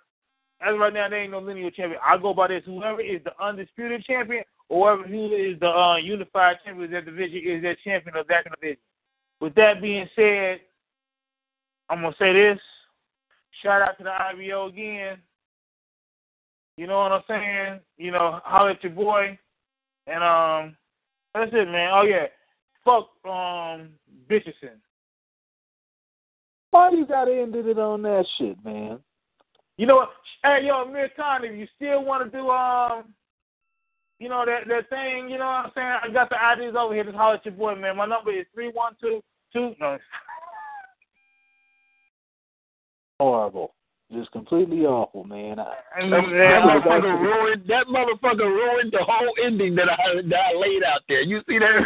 Ain't nobody gonna remember none of that shit that I said. He just goddamn made us look worse than mainstream media with that shit. All right, y'all, man.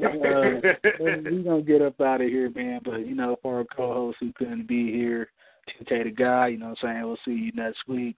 Did cool, had to jet out early, you know what I'm saying? So we big up their platforms, the guys at Boxing Talk and Colossal Boxing Talk, respectively. And from the two Chicago Duddies, from the Truth and Facts about boxing, who spread all this hatred today towards the Caribbean, unless it was Cuba. Hey, man, I didn't spread no hatred toward the Caribbean, man. I spread hatred toward Bitcherson. Everybody else from the Caribbean seemed like they got balls, but it seemed like his didn't come on. They started to throw that out too loosely, man. We out of here. Peace till next week.